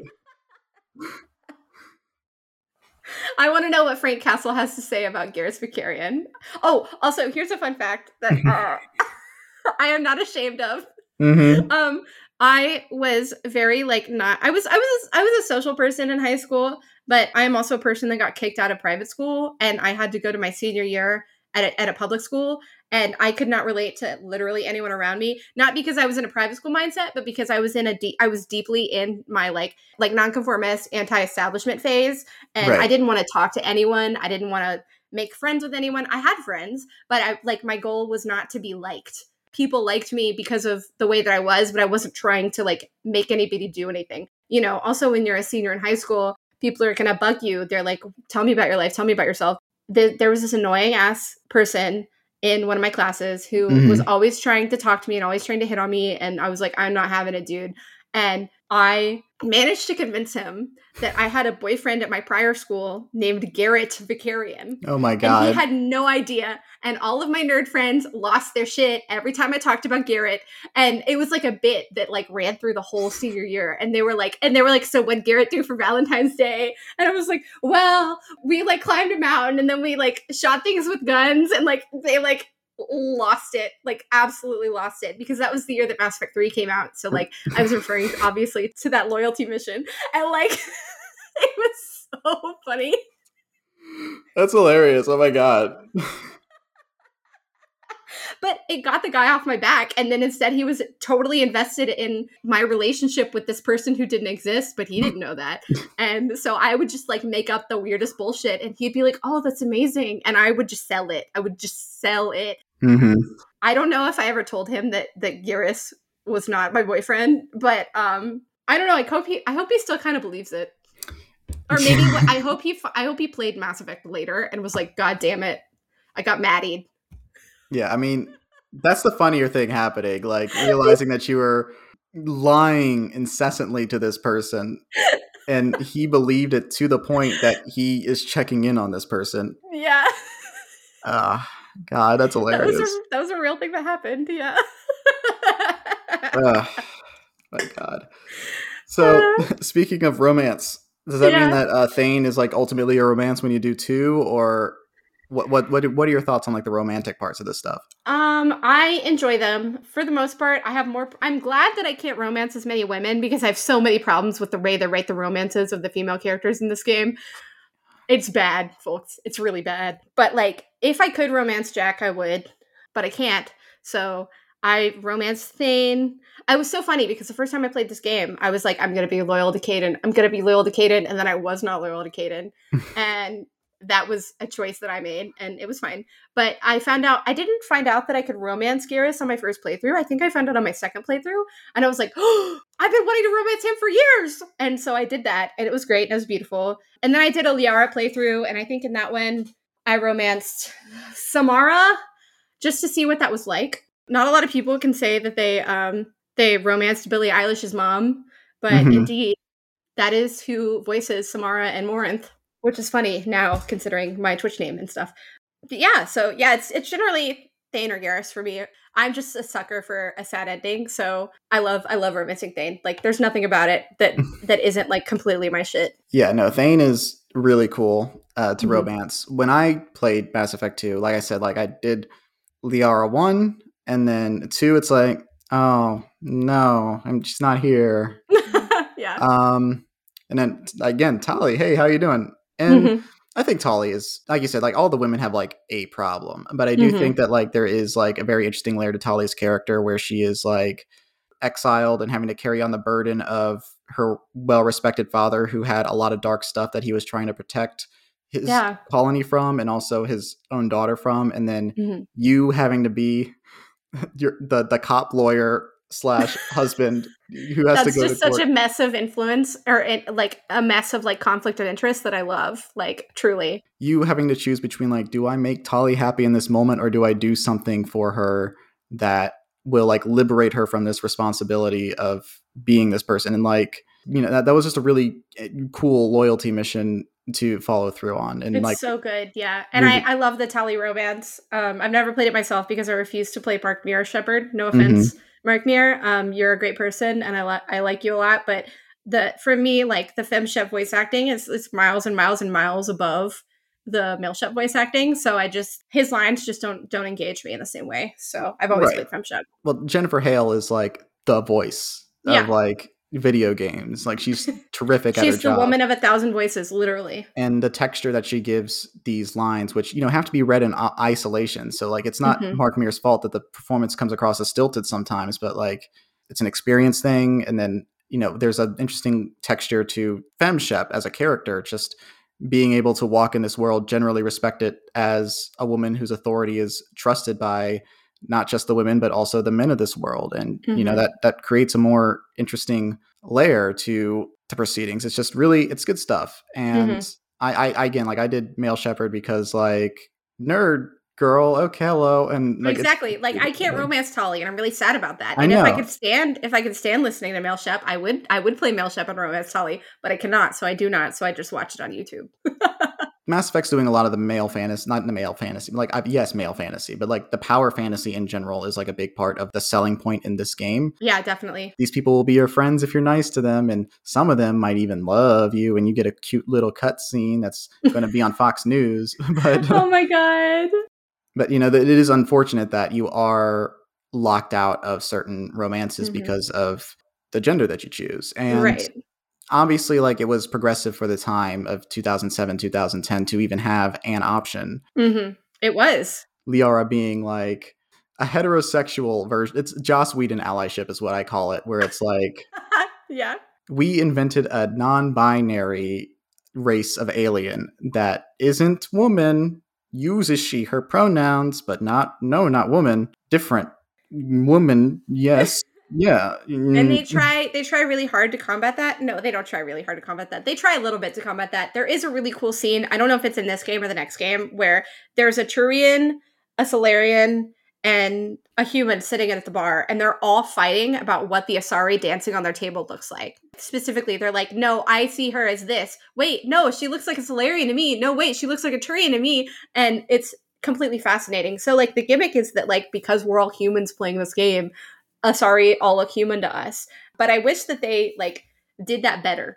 And I think the video game technology of the time just wasn't there yet. But I wish they either made Asari look more, or like androgynous, I guess is the better word, because non-binary people don't look any certain way. But like, I wish they either leaned more into the androgyny, or they actually tried to portray Asari as these various amalgamations of races. Right. So and they like, just didn't do that. They were just like, whatever, human, female.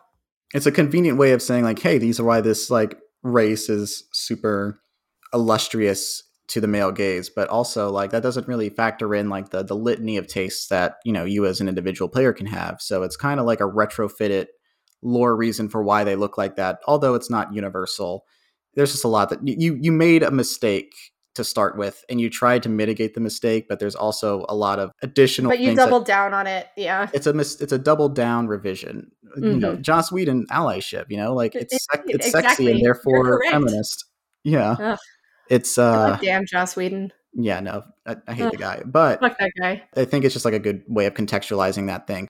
So yeah, you're a Tali person, and you like Thane, and you want Jack, but you can't have Jack because she is as coded as she is. She is very much another product of like a different kind of thing men like. And like the especially the compet of the time, I should say. Knocking on the door of a BioWare at the statue of Jack, going, "I'm going to get you out of there." Your name is BioWare. Yeah. Make it happen. Like I said, the representation could have been better. Absolutely. So yeah, let's move on from the companion stuff a little bit. Yeah. I do have a question for you about the future of Mass Effect in general. The last 2 games had a sort of mixed reception overall in the court of public opinion. Again, I'm not going to talk about what happened with 3, but it changed the dynamic between player and developer in a way that the industry has suffered for over the past few years. And we see emerge again with Gamergate. It's a very early version of like online culture wars and how that's shaped. Yes. And then Andromeda was going to be the soft reboot the series needed to get back on the map, and it, the initial reception to it was poor, and now they're trying again. They had a Liara-centric trailer teaser that was very vague about what the future might be, but there's a Mass Effect 5 ? Coming, and then they're also developing a live action series at Amazon. Mm-hmm. What are your opinions about the future of Mass Effect, and what do you want out of it as someone who is super attached to this series? My thoughts are trepidatious, to be sure, primarily because of the state of live action video game adaptations and TV shows, with the notable exception of Arcane, which is the best video game adaptation I've ever seen in my life. And that is saying a lot because I've seen a lot and most of them are bad. 10 out of 10 recommend.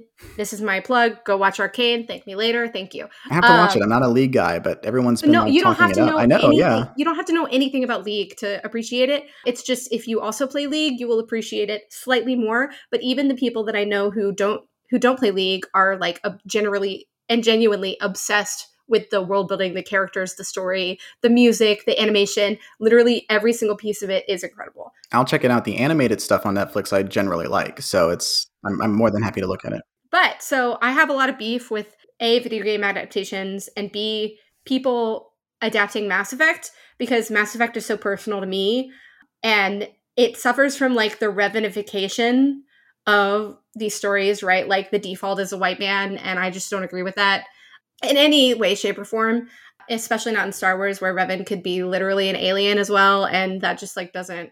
Anyway, but I have a lot of anticipation. I think that I really honestly think that they would fuck up if they adapted or touched the Shepard story at all, or made any canonification of Shepard at all, and in terms of gender. Like, I think that would be A, that would alienate at least half your audience. Right. And B, if they went with a male Shepard, it would just be another thing. Like, I remember when Jennifer Hale was fighting so hard to get any representation at all for her character. Mm-hmm. It was not until the 3rd game that they were like, yes, female Shepard exists. And to have that moment, I remember, was so huge for me and for a lot of people that loved this game, and for her, because she worked so hard.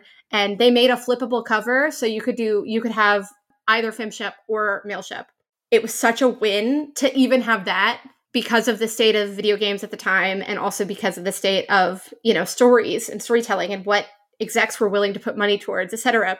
And I think after The Last of Us and Horizon Zero Dawn, we've come such a long way in video game storytelling and representation. And I think, we can always do better. Like, I think there's way more stories that need to be told and way more identities that need to be upheld. But like, I think that we're finally at a place where like the default is not like sweaty man player character, because it was for a very, very long time. I think now the default is choose your own adventure, especially in the marketing of the game. Like, that was a huge thing. It was always male Shep, and FemShep never got any time, and it was bullshit. I don't want them to touch Shepard at all. I am directly adding Henry Cavill right now. Fuck you. You're not my Commander Shepard. You shouldn't be my Commander Shepard. I don't want anything. I don't want you to do anything with Commander Shepard. You can be somebody else. That's fine. But you cannot be Commander Shepard, because Commander Shepard is so personal to so many people. And that Shepard looks so many different ways and cannot be constrained to one gender. I'll definitely forward that email over to him. He's a fan of the pod, obviously. No. Imagine if you did that and like next episode it was like The Witcher 3 Wild Hunt with Henry Cavill. I mean, I got some beef with him too. He was not Yeah, my yeah, choice yeah. of Geralt, but he did a good job in the TV show, I will say. He's He did a fine really in the good job. show. Like, I mean, like he's not the most ranged actor. I'm not afraid to say It's that. funny because the actor that I was rooting for Geralt, Henry Cavill, literally just ended up copying his entire voice for Geralt, which so I felt vindicated. And Who was the because actor that you were rooting for? Because I didn't know about the casting. Nikolai Coster-Waldau was also up in talks, and he was probably my second choice. But my number one choice was Black Sails and Shameless actor Zach McGowan. Oh, okay. And I think he would have done a really great job. And he was also a fan of the books and the games. And he has like the video game cred, obviously. He's already done like a Ghost Recon and Resident Evil. I mean, and he's there for like, he already has a bunch of horse experience and he already has a bunch of sword experience. Like, what more could you ask for? Like, he plays a guest character in that CW show, The 100, where he literally just looks like Geralt already because they put him in leather armor and like painted his hair white. They didn't like dye his hair white. It was like a war paint choice or whatever. So like, he looks just gritty and grimy and dirty already. And he has that voice, that like gravelly thing that you want from Geralt. And he's so good at playing that like restrained, like angy boy that I think Geralt just is. I don't know. He would have been great. Zach McGowan, if you're listening to this, I love you. Let's hang out. Yeah. Thank you. I'll send him an email too. Yeah, perfect. He listens to the show. He's a listener. Yeah. We'll talk about Resident Evil 2, and I'll like just have you two on that episode, and I can take a week off. That'd be great, yeah, that's honestly. Great. I want to know the consequences of what a galaxy without the Reapers looks like, because I think the Destroy ending is canon. I'm sorry, we're talking about Mass Effect 3. I think the Destroy ending is canon. That's my personal canonical ending because I think that's the only ending in which the Reapers don't win. Because, as we've discussed, I ascribe to indoctrination theory. Anyway, blah, blah, blah. I really think they have to like crash land on a planet that like the galaxy hasn't discovered yet, or like go through some weird Mass Effect wormhole. Like maybe they land on this planet, they get off the planet, they go through a Mass Effect relay, and that Mass Effect relay is damaged or exploded or something and sends them either far into the future in the same galaxy or into the past in the same galaxy. And I think that would be supremely interesting. Right. I appreciate your take on that. Like I said, I'm not talking about Mass Effect 3 right now, but like you are allowed to. So I'm looking forward to how they handle a game where a decision is, it is not a great decision branch, and they kind of shot themselves in the foot riding around that. So I'm interested to see how they put the bone back in place. Yeah, and I think the only way to do that is to canonize one of the endings, and I think the only ending worth canonizing is Destroy. So yeah, Synthesis is too eugenicsy for me, and then Control is I don't even have. I mean, for me, I think there is a certain poetic beauty in the dark matter theory, which kind of leads to the Control theory, like the whole status of like the Reapers are a necessary evil of the galaxy. And I don't agree with that moralistically, but I think it would be an interesting storytelling choice to either commit to that, because the dark matter theory is that society and civilization and technology growth in the Milky Way galaxy is creates this like store of dark matter that will destroy the galaxy if it is left unchecked. So the galaxy can never ever develop like linearly. It has to develop staircase-y, because otherwise, if you don't manage the dark matter of the universe, it will destroy everything past this galaxy and beyond. And that's why the Reapers were put in place, and that's why the thing operates the way it does, is because it gives people the chance for life and technology, and kind of prolongs the inevitable in the hopes that eventually somebody will figure out how to stop the dark matter. That was the original ending, I believed, and that was what was that was what Haystrom seeded. But choices were made in the development of the game that shall not be named, and instead we're left with this like weird thing where it's like, I don't know, but you can figure it out from here. Yeah, the way that video game development works is like they put most of their resources into developing the first 2/3 because more people start video games than finish them. That's just a mathematical truth. All these resources going into the beginning of the game where they want what the reviewers are going to play and what general audience is going to play. They're going to put all their money into that, and then the ending is going to...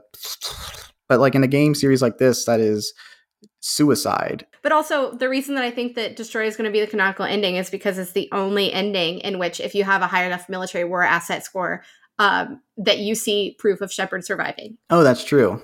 Kiefer, give me your live action series thoughts. Sure. So let's assume that things are moving forward with the live action series, and it has to be live action, and it has to be at Amazon. It's not going to be great. Not very reassured by what they're doing over there with the Lord of the Rings stuff. But on one hand, it is messy to take a property that is designed around interactivity, like video games are. You're doing something that has like your identity put on it. Like you said, the Revenification of media. Revan isn't a person. You are Revan. You are designing this character, and it's your decisions informing the plot of the story to an extent. The big story beats play out how they are, and you are deciding how you're going to react to them. Spin them, yeah. Ultimately, like, the appeal of the series is that you feel like you are immersing yourself in an RPG. A TV series cannot realize that. So I am against the idea of it, or if you are going to do it, make it lore supplements in a way that it is so disconnected from the main narrative that it is, like you said, like the arcane nature of things, where it's kind of like, this is in the world, but it's not like you need to play the games to get it. Right, yeah. That's a good compromise with it. There are good video game adaptation shows. Like you said, you have Arcane, which is critically acclaimed. I like the Netflix Castlevania series, but again, that is so far removed from what Castlevania is. But it's such a good TV show. It's so good on its own merit. I love it so much. It's a damn good TV show. I love the voice acting. I like how everyone is like talking in a sultry whisper the entire show. It's like one of those like things. Like, I'm not sure if this is like objectively good, but I love it. It's ASMR with blood, sex, and violence. I'm here to take a strong stance that it is objectively good, and it is objectively sexy on every sense possible. It is. Any resource that utilizes Richard Armitage correctly is A-okay in my book, because I've been rooting for him since the Hobbit movies, because the Hobbit movies suck, but he's a great actor. He's great as Francis Dollarhide in Hannibal. He is terrific in Castlevania as just like the most tired man in the world. So yeah, get out there, Richard Armitage. Maybe you'll get a role in like Mass Effect somehow. And so that'd be great. On one hand, it is a betrayal of the interactive medium of video games to try and make it into a non-interactive product that is it's problematic. But on the other hand, we could get Timothy Oliphant to play Garrus Vakarian. There's a non-zero chance of that happening. Yes, that's true. That's so true. If I want someone to play the ultimate sexy cop, like, Timothy Oliphant's on the table. He's your man. Yeah. So here's the thing that I think is important, and it's that the good video game adaptations don't try to recreate the magic of the video game. They try to rebuild and like influence the world. So I think the best video game adaptations are those tertiary stories that fill out and like really I think they should introduce non-video game player audiences to the world, and B, I think they should keep the fans of the property not necessarily happy, but give them something that they would not have had otherwise. Like Arcane, for example, is a prequel to League of Legends, which does not actually have a plot of any sort. The only plot that you get is from when you play characters on the same team and they have voice lines and interact with each other. And then there are seasonal events that happen in which characters talk to each other, or you might do like a visual novel and have them that is not canon, but you see the ways that the characters interact. Or whenever a character is introduced or whenever an event is introduced, they'll make a cinematic or they'll write a short story or they'll do a comic. And that's how you get the world and the story of the universe. And the thing that Arcane does is that it backs it up to before the events of League of Legends, and it shows you the development of these characters. Okay. And so that's what I want. I honestly think that a First Contact War Mass Effect TV show would be really fucking cool for that exact reason. Yeah, I mean, like, you see how that Halo TV series is just flailing around right now, and nobody seems to like it. I always see positive opinions of some things. I made the Cowboy Bebop video, and there are still positive opinions of those that I've seen from notable people. I haven't seen anyone really try and go to bat for the Halo series. I've seen fans quit it after 2 episodes. I have not watched it yet. I'm a huge Pablo Schreiber fan. I love him so much. I think he's the best. I don't know how I feel about his Master Chief, but I'm sure that he will give it his actorly all. However, I think that the issue with the Halo series, having not seen it, is not the acting. It might not even be the writing. I think it might have just been the concept. The concept, absolutely. Like I said, like the Master Chief thing is a power fantasy because he's a deliberately quiet character that you can assume he is a product of that sensibility. And like, it's the Boba Fett syndrome, right? Like Tamara Morrison didn't want to be Boba Fett and didn't want to be the main character of his own TV show because he was like, I think Boba Fett should talk less. Having this like faceless, voiceless character is great for video games and terrible for TV shows and storytelling because you need to A, be invested in that character, B, that character needs to have a journey, and C, you need to have like stakes and you need to root for that character. So like the Halo trilogy, or the Halo TV show, as far as I know, didn't really do that. And but I think that if you're coming into a world with like a clear timeline, clear events, like galaxy altering events that happen in a clear timeline of these events, I think you really need to be able to hit those three and tell a story within that universe that is not the story that the game's already told. It feels cranked out. It looks cheap. And the big thing is, like, even by the season finale, they still haven't actually gotten to the Halo yet. So it's kind of... Oh my God. You are really? You are failing on a fundamental narrative level in terms of like... Not delivering on the name of your TV show. Yes. You haven't even like delivered on the premise of the name of the show. And they're lost in the first episode. That's the show. Like, that TV writing used to be a lot simpler in a way that, you know, people dismiss as reductive, but now we're going in the opposite direction where we are padding things out and dragging it out to the point that the premise is secondary to the product. Let's move on and talk about media in a more positive way. So, Maddie, what would you recommend to people who like Mass Effect 2 or the series in general? It doesn't have to be a video game. It could be a movie, a TV show, a book, something that you feel connected to that you also think would connect to people who like this kind of game. If you like this kind of game and you have not played Dragon Age, the series, I think you really should. And the reason I say that is not just because it's a fantasy Mass Effect. I think it really, like, a lot of the things that Mass Effect promises and delivers on are things that Dragon Age also delivers on. Every game has a different ensemble of very engaging characters. Each one is its own story, and differently from Mass Effect, each one has a different protagonist. First, you play as the Warden, who is a Grey Warden, which is kind of like a character that gets conscripted into this Night's Watch-esque force of people who travel around and fight demons that are spawning from like various like hell dimensions. And so your character has to manage what's called a blight, which is like an extinction level event that is coming in the next, and that's in one country in this world. And then the next game is a character that lives the events of the opening of the first game from a different perspective, that flees that country when that blight begins, and then starts their own story and their own journey. They're called the Champion of Kirkwall, aka Hawk, and they have their own battles to fight in a separate part of the world, in the Free Cities and the Ferelden Marches. And then the third game is a different character called the Inquisitor. So the events of the last game require like a meeting of the minds, sort of like a great council where every like representatives from every country come to this one spot and talk it out, because they're like, all right, we've been through like a blight and like several wars and this whole like blood mage business. We got to sit down and talk it out and solve the problem. Something really bad happens at that conference, and your character is the only survivor that everybody knows of that situation, and you're the only one that knows what happened, except for you're an amnesiac.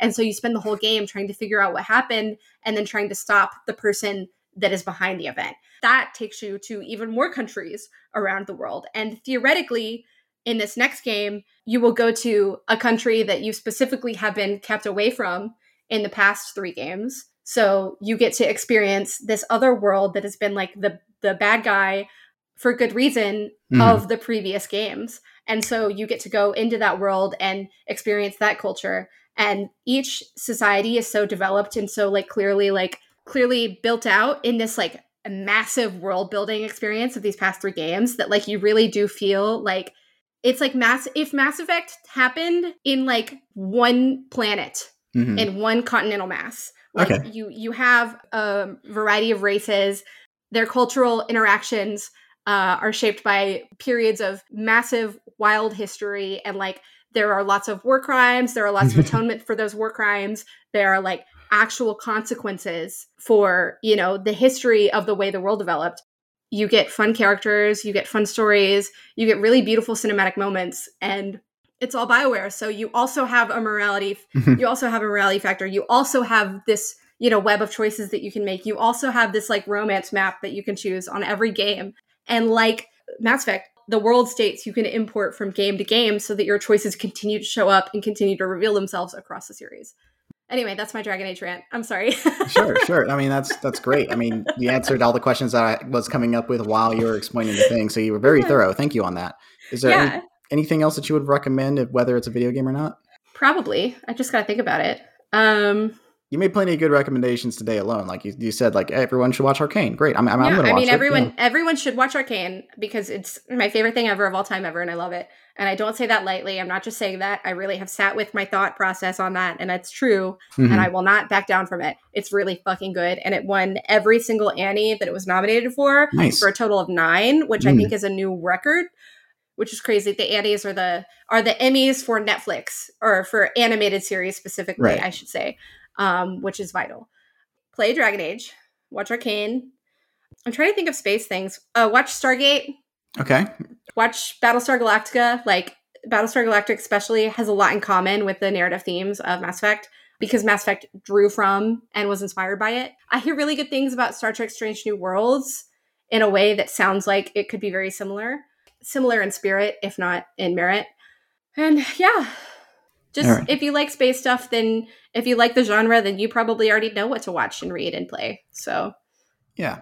And this is my show too, so I'm going to give some recommendations as well. Yeah, please. Kiefer. Yeah. What do you recommend for fans of Mass Effect? I'm happy you asked. So just about any notable action RPG will probably scratch that itch, but Knights of the Old Republic in particular may be the closest. Yes. It's very silly to recommend Star Wars to anybody, but it is an important part of video game history, and it is something that is worth playing to see the history of BioWare as a company.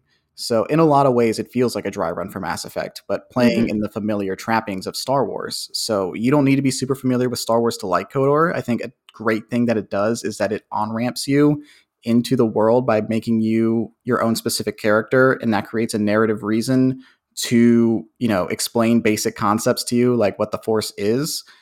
Because you start out, you're just a guy, and then like you're found out to be Force sensitive, and then you're put through this plot, and then like you develop and level up, and it all makes sense. And the way that story is weaved into the narrative medium of video games, it's great. It's great. Chef kiss, my friends.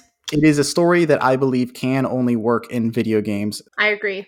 I understand the impulse with that because it is really good, but it already exists. That story was told in Knights of the Old Republic. So that's my soapbox on it. Please play it. Like I said, since it does a great job onboarding you to the world, you don't have to really be familiar with Star Wars to play it because it is so far removed from the era of the films. It's not beholden to any established characters, and even the aesthetics are noticeably different. Like, it's very much like Star Wars, but it's not like... It's not the Star Wars you know. It's not your daddy's Star Wars. It's like no, it's like you don't need to know what a TIE fighter or a Death Star is. Like, it creates its own in-universe things that, you know, are facsimiles of those things, but it is still distinctly Star Wars. So check it out. I greatly enjoy it. On the episode Will and I did on Fallout New Vegas, he recommended The Outer Worlds, and I echo that sentiment here for Mass Effect. Oh, it's so good. It's so fun. I love it. Yeah. If you enjoy the relationship building aspect of forging bonds with crewmates while exploring the galaxy and making moral and ethical decisions along the way, this will certainly scratch that itch. And I consider Parvati in that game to be one of the great video game characters. So I love Parvati. She is, like I said, I have a couple of like general issues with the game. No game's perfect, but it is very much worth playing. And if you ever see it on sale, please check it out. I mean, it's worth supporting Obsidian as a developer, and I hope that the sequel that is being developed is great. I hope that they get more space to iterate on the formula and make this world more distinct. And one last recommendation for today. If you enjoy this game about a decorated military hero trying to build relationships, find love, and deal with bureaucracy in the face of an impending suicide mission and omnipresent homoeroticism, might I recommend to you the film Top Gun Maverick, now in theaters. Look, I know it is military propaganda. I know Tom Cruise is a misanthropic narcissist. I know Miles Teller is one of our least interesting movie stars, but it works. It I hear genuinely really good things about Miles Teller in this movie, and things that I would not expect Miles Teller to be able to bring to the table. Like, I'm hearing that he's bringing to the table. So, like, I think the problem with Miles Teller, I mean, like, I don't like Miles Teller, but like, he works in Whiplash because he's really playing that character to a T. There just hasn't been a film since that has properly executed on what Miles Teller can bring to the table, and somehow Miles Teller really works here, and it's great stuff. I'm not excited to see more of him, but he's good here. So again, great movie, genuinely moved me. I feel no attachment to the original Top Gun. It's fine, but this is great blockbuster cinema. You know, it's just great stuff. I had a popular tweet earlier this week that's like, yeah, Top Gun's propaganda. I'm taking a propaganda at Jennifer Connelly. Yeah, I saw that. It was really good. I stand by that message. Go see the movie, if not for anything else, but do it for her and do it for Glenn Powell, who is also in that movie, and I love him as well. And do it for Val Kilmer. I hear they give Iceman like a really good moment. Val Kilmer is terrific. Like, in another movie, it'd be a cheap movie moment that you'd see in like a Marvel film where they bring back a legacy actor to do a soft goodbye. But here, Kilmer's just like a really great performer. He like really knows the body language of a performance, and he just realizes it so beautifully here. And that vulnerability that he brings and the reality that he is able to give a scene, even with the limitations that he now has as a result of his esophageal cancer, he is just like great stuff. Seriously, do check out Top Gun Maverick. It's terrific. Absolutely. All right, so I have a couple more segments left and then we can get out of here. Wrap it. Let's go. All right, let's go to the next segment then. Yeah.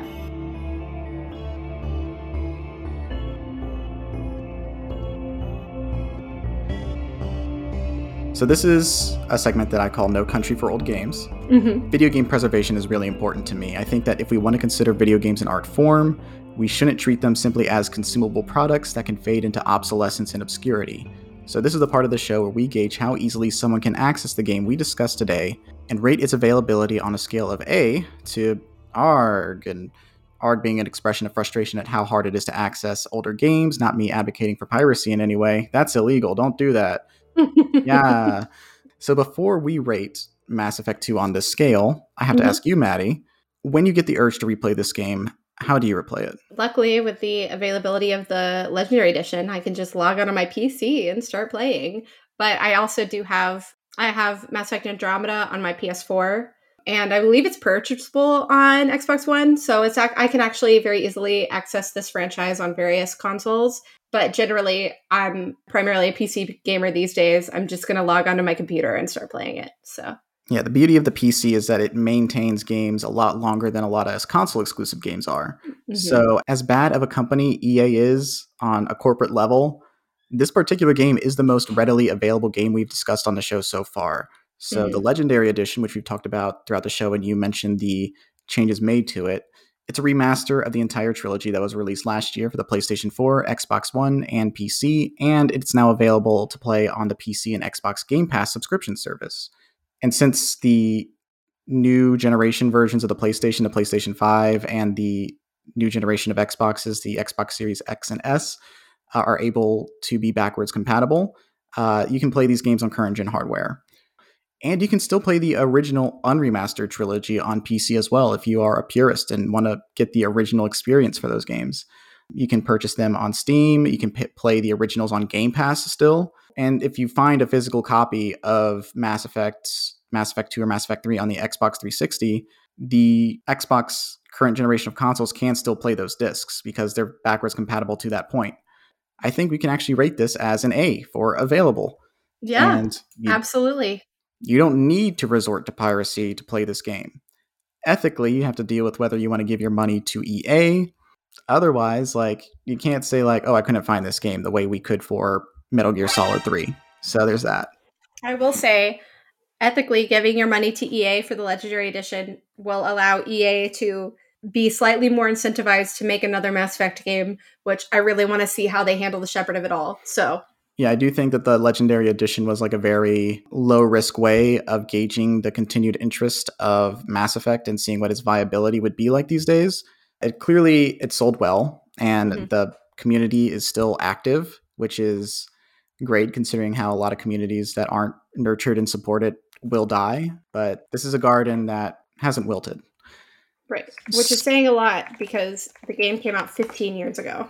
Yeah. The first game came out 15 years ago. And the trilogy wrapped 9 years ago. So the fact that it's almost a decade since a Shepherd game has come out and there's still a fan base for it, that's something.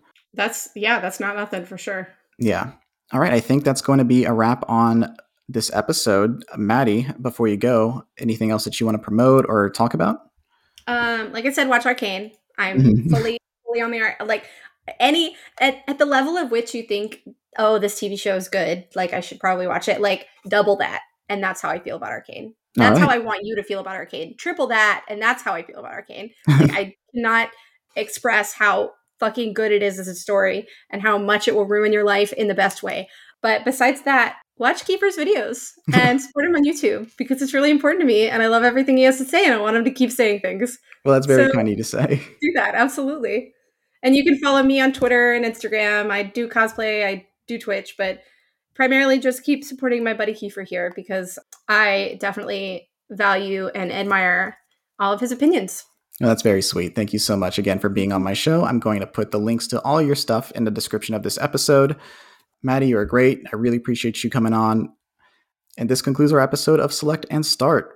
Yay, this is really fun. I hope you, the listener, had a great time. And if you like this episode, please give it a high rating or a like or whatever it is that you can do on your podcast application. Please give any feedback to the show at SelectPodStart on Twitter, or you can follow me on Twitter at Danny Vegito, and you can look at my dumb tweets there. Renegade Interrupt, only 5-star reviews. Only 5-star reviews. If you give a negative review, I don't know what to do with that. Unless I will find you and I will punch you. That's what's going to happen. They can do that. I can't do anything. I've had enough of your disingenuous assertions. And I appreciate my friends backing me up. But if you do have legitimate feedback for the show, and if you see places where it can be better, I am open to hearing it. And I really appreciate any feedback that you have. Give me 5 stars, though, if you can. The art for the show is made by my best friend, Avery Ott. You can follow him on social media with the handle at AveryRobinOtt. That's AVRY, Robin, OTT. You can check out the links in the description for his work as well as Maddie's. All right, I think that's it. I'm Kiefer, and this is my favorite podcast on the Citadel. Amazing. Great job. Hi, Editor Kiefer here, the bad boy of the Kiefers. Host Kiefer forgot to do a part of the show during the initial record like an idiot, so I have to step in and do it. So on the Select and Start Twitter account, I made a post asking people's opinions on Mass Effect 2, and I'm going to read some of my favorite responses. Luke, aka @LukeIsAmazing, said, "A perfect sequel in every way. It exceeds the original in story, combat, gameplay, and basically everything except the lack of Liara." I agree, Luke. Some people took issue with the way that the RPG elements and some of the combat was streamlined, but I think it was for the best. The gunplay and powers are better in 2, and the RPG mechanics of Mass Effect 1 were better in theory than in execution. This was the better route for the series. @SpookyCandle said, "Pretty funny how they responded to the criticism of the first game, quote, the inventory system is wonky, the car drive's weird, the side quest planets being randomly generated is bad, end quote. Solution, throw all that shit out. Seems a little overboard, but okay." Overboard's one way of looking at it, and I agree it's funny. But I see it as trimming the fat. Ideally, you'd want to refine the clunkier aspects of something, but most features were extraneous. I don't really think we lost much cutting them out. Mass Effect 2 feels like a wildly different game, but it's more focused.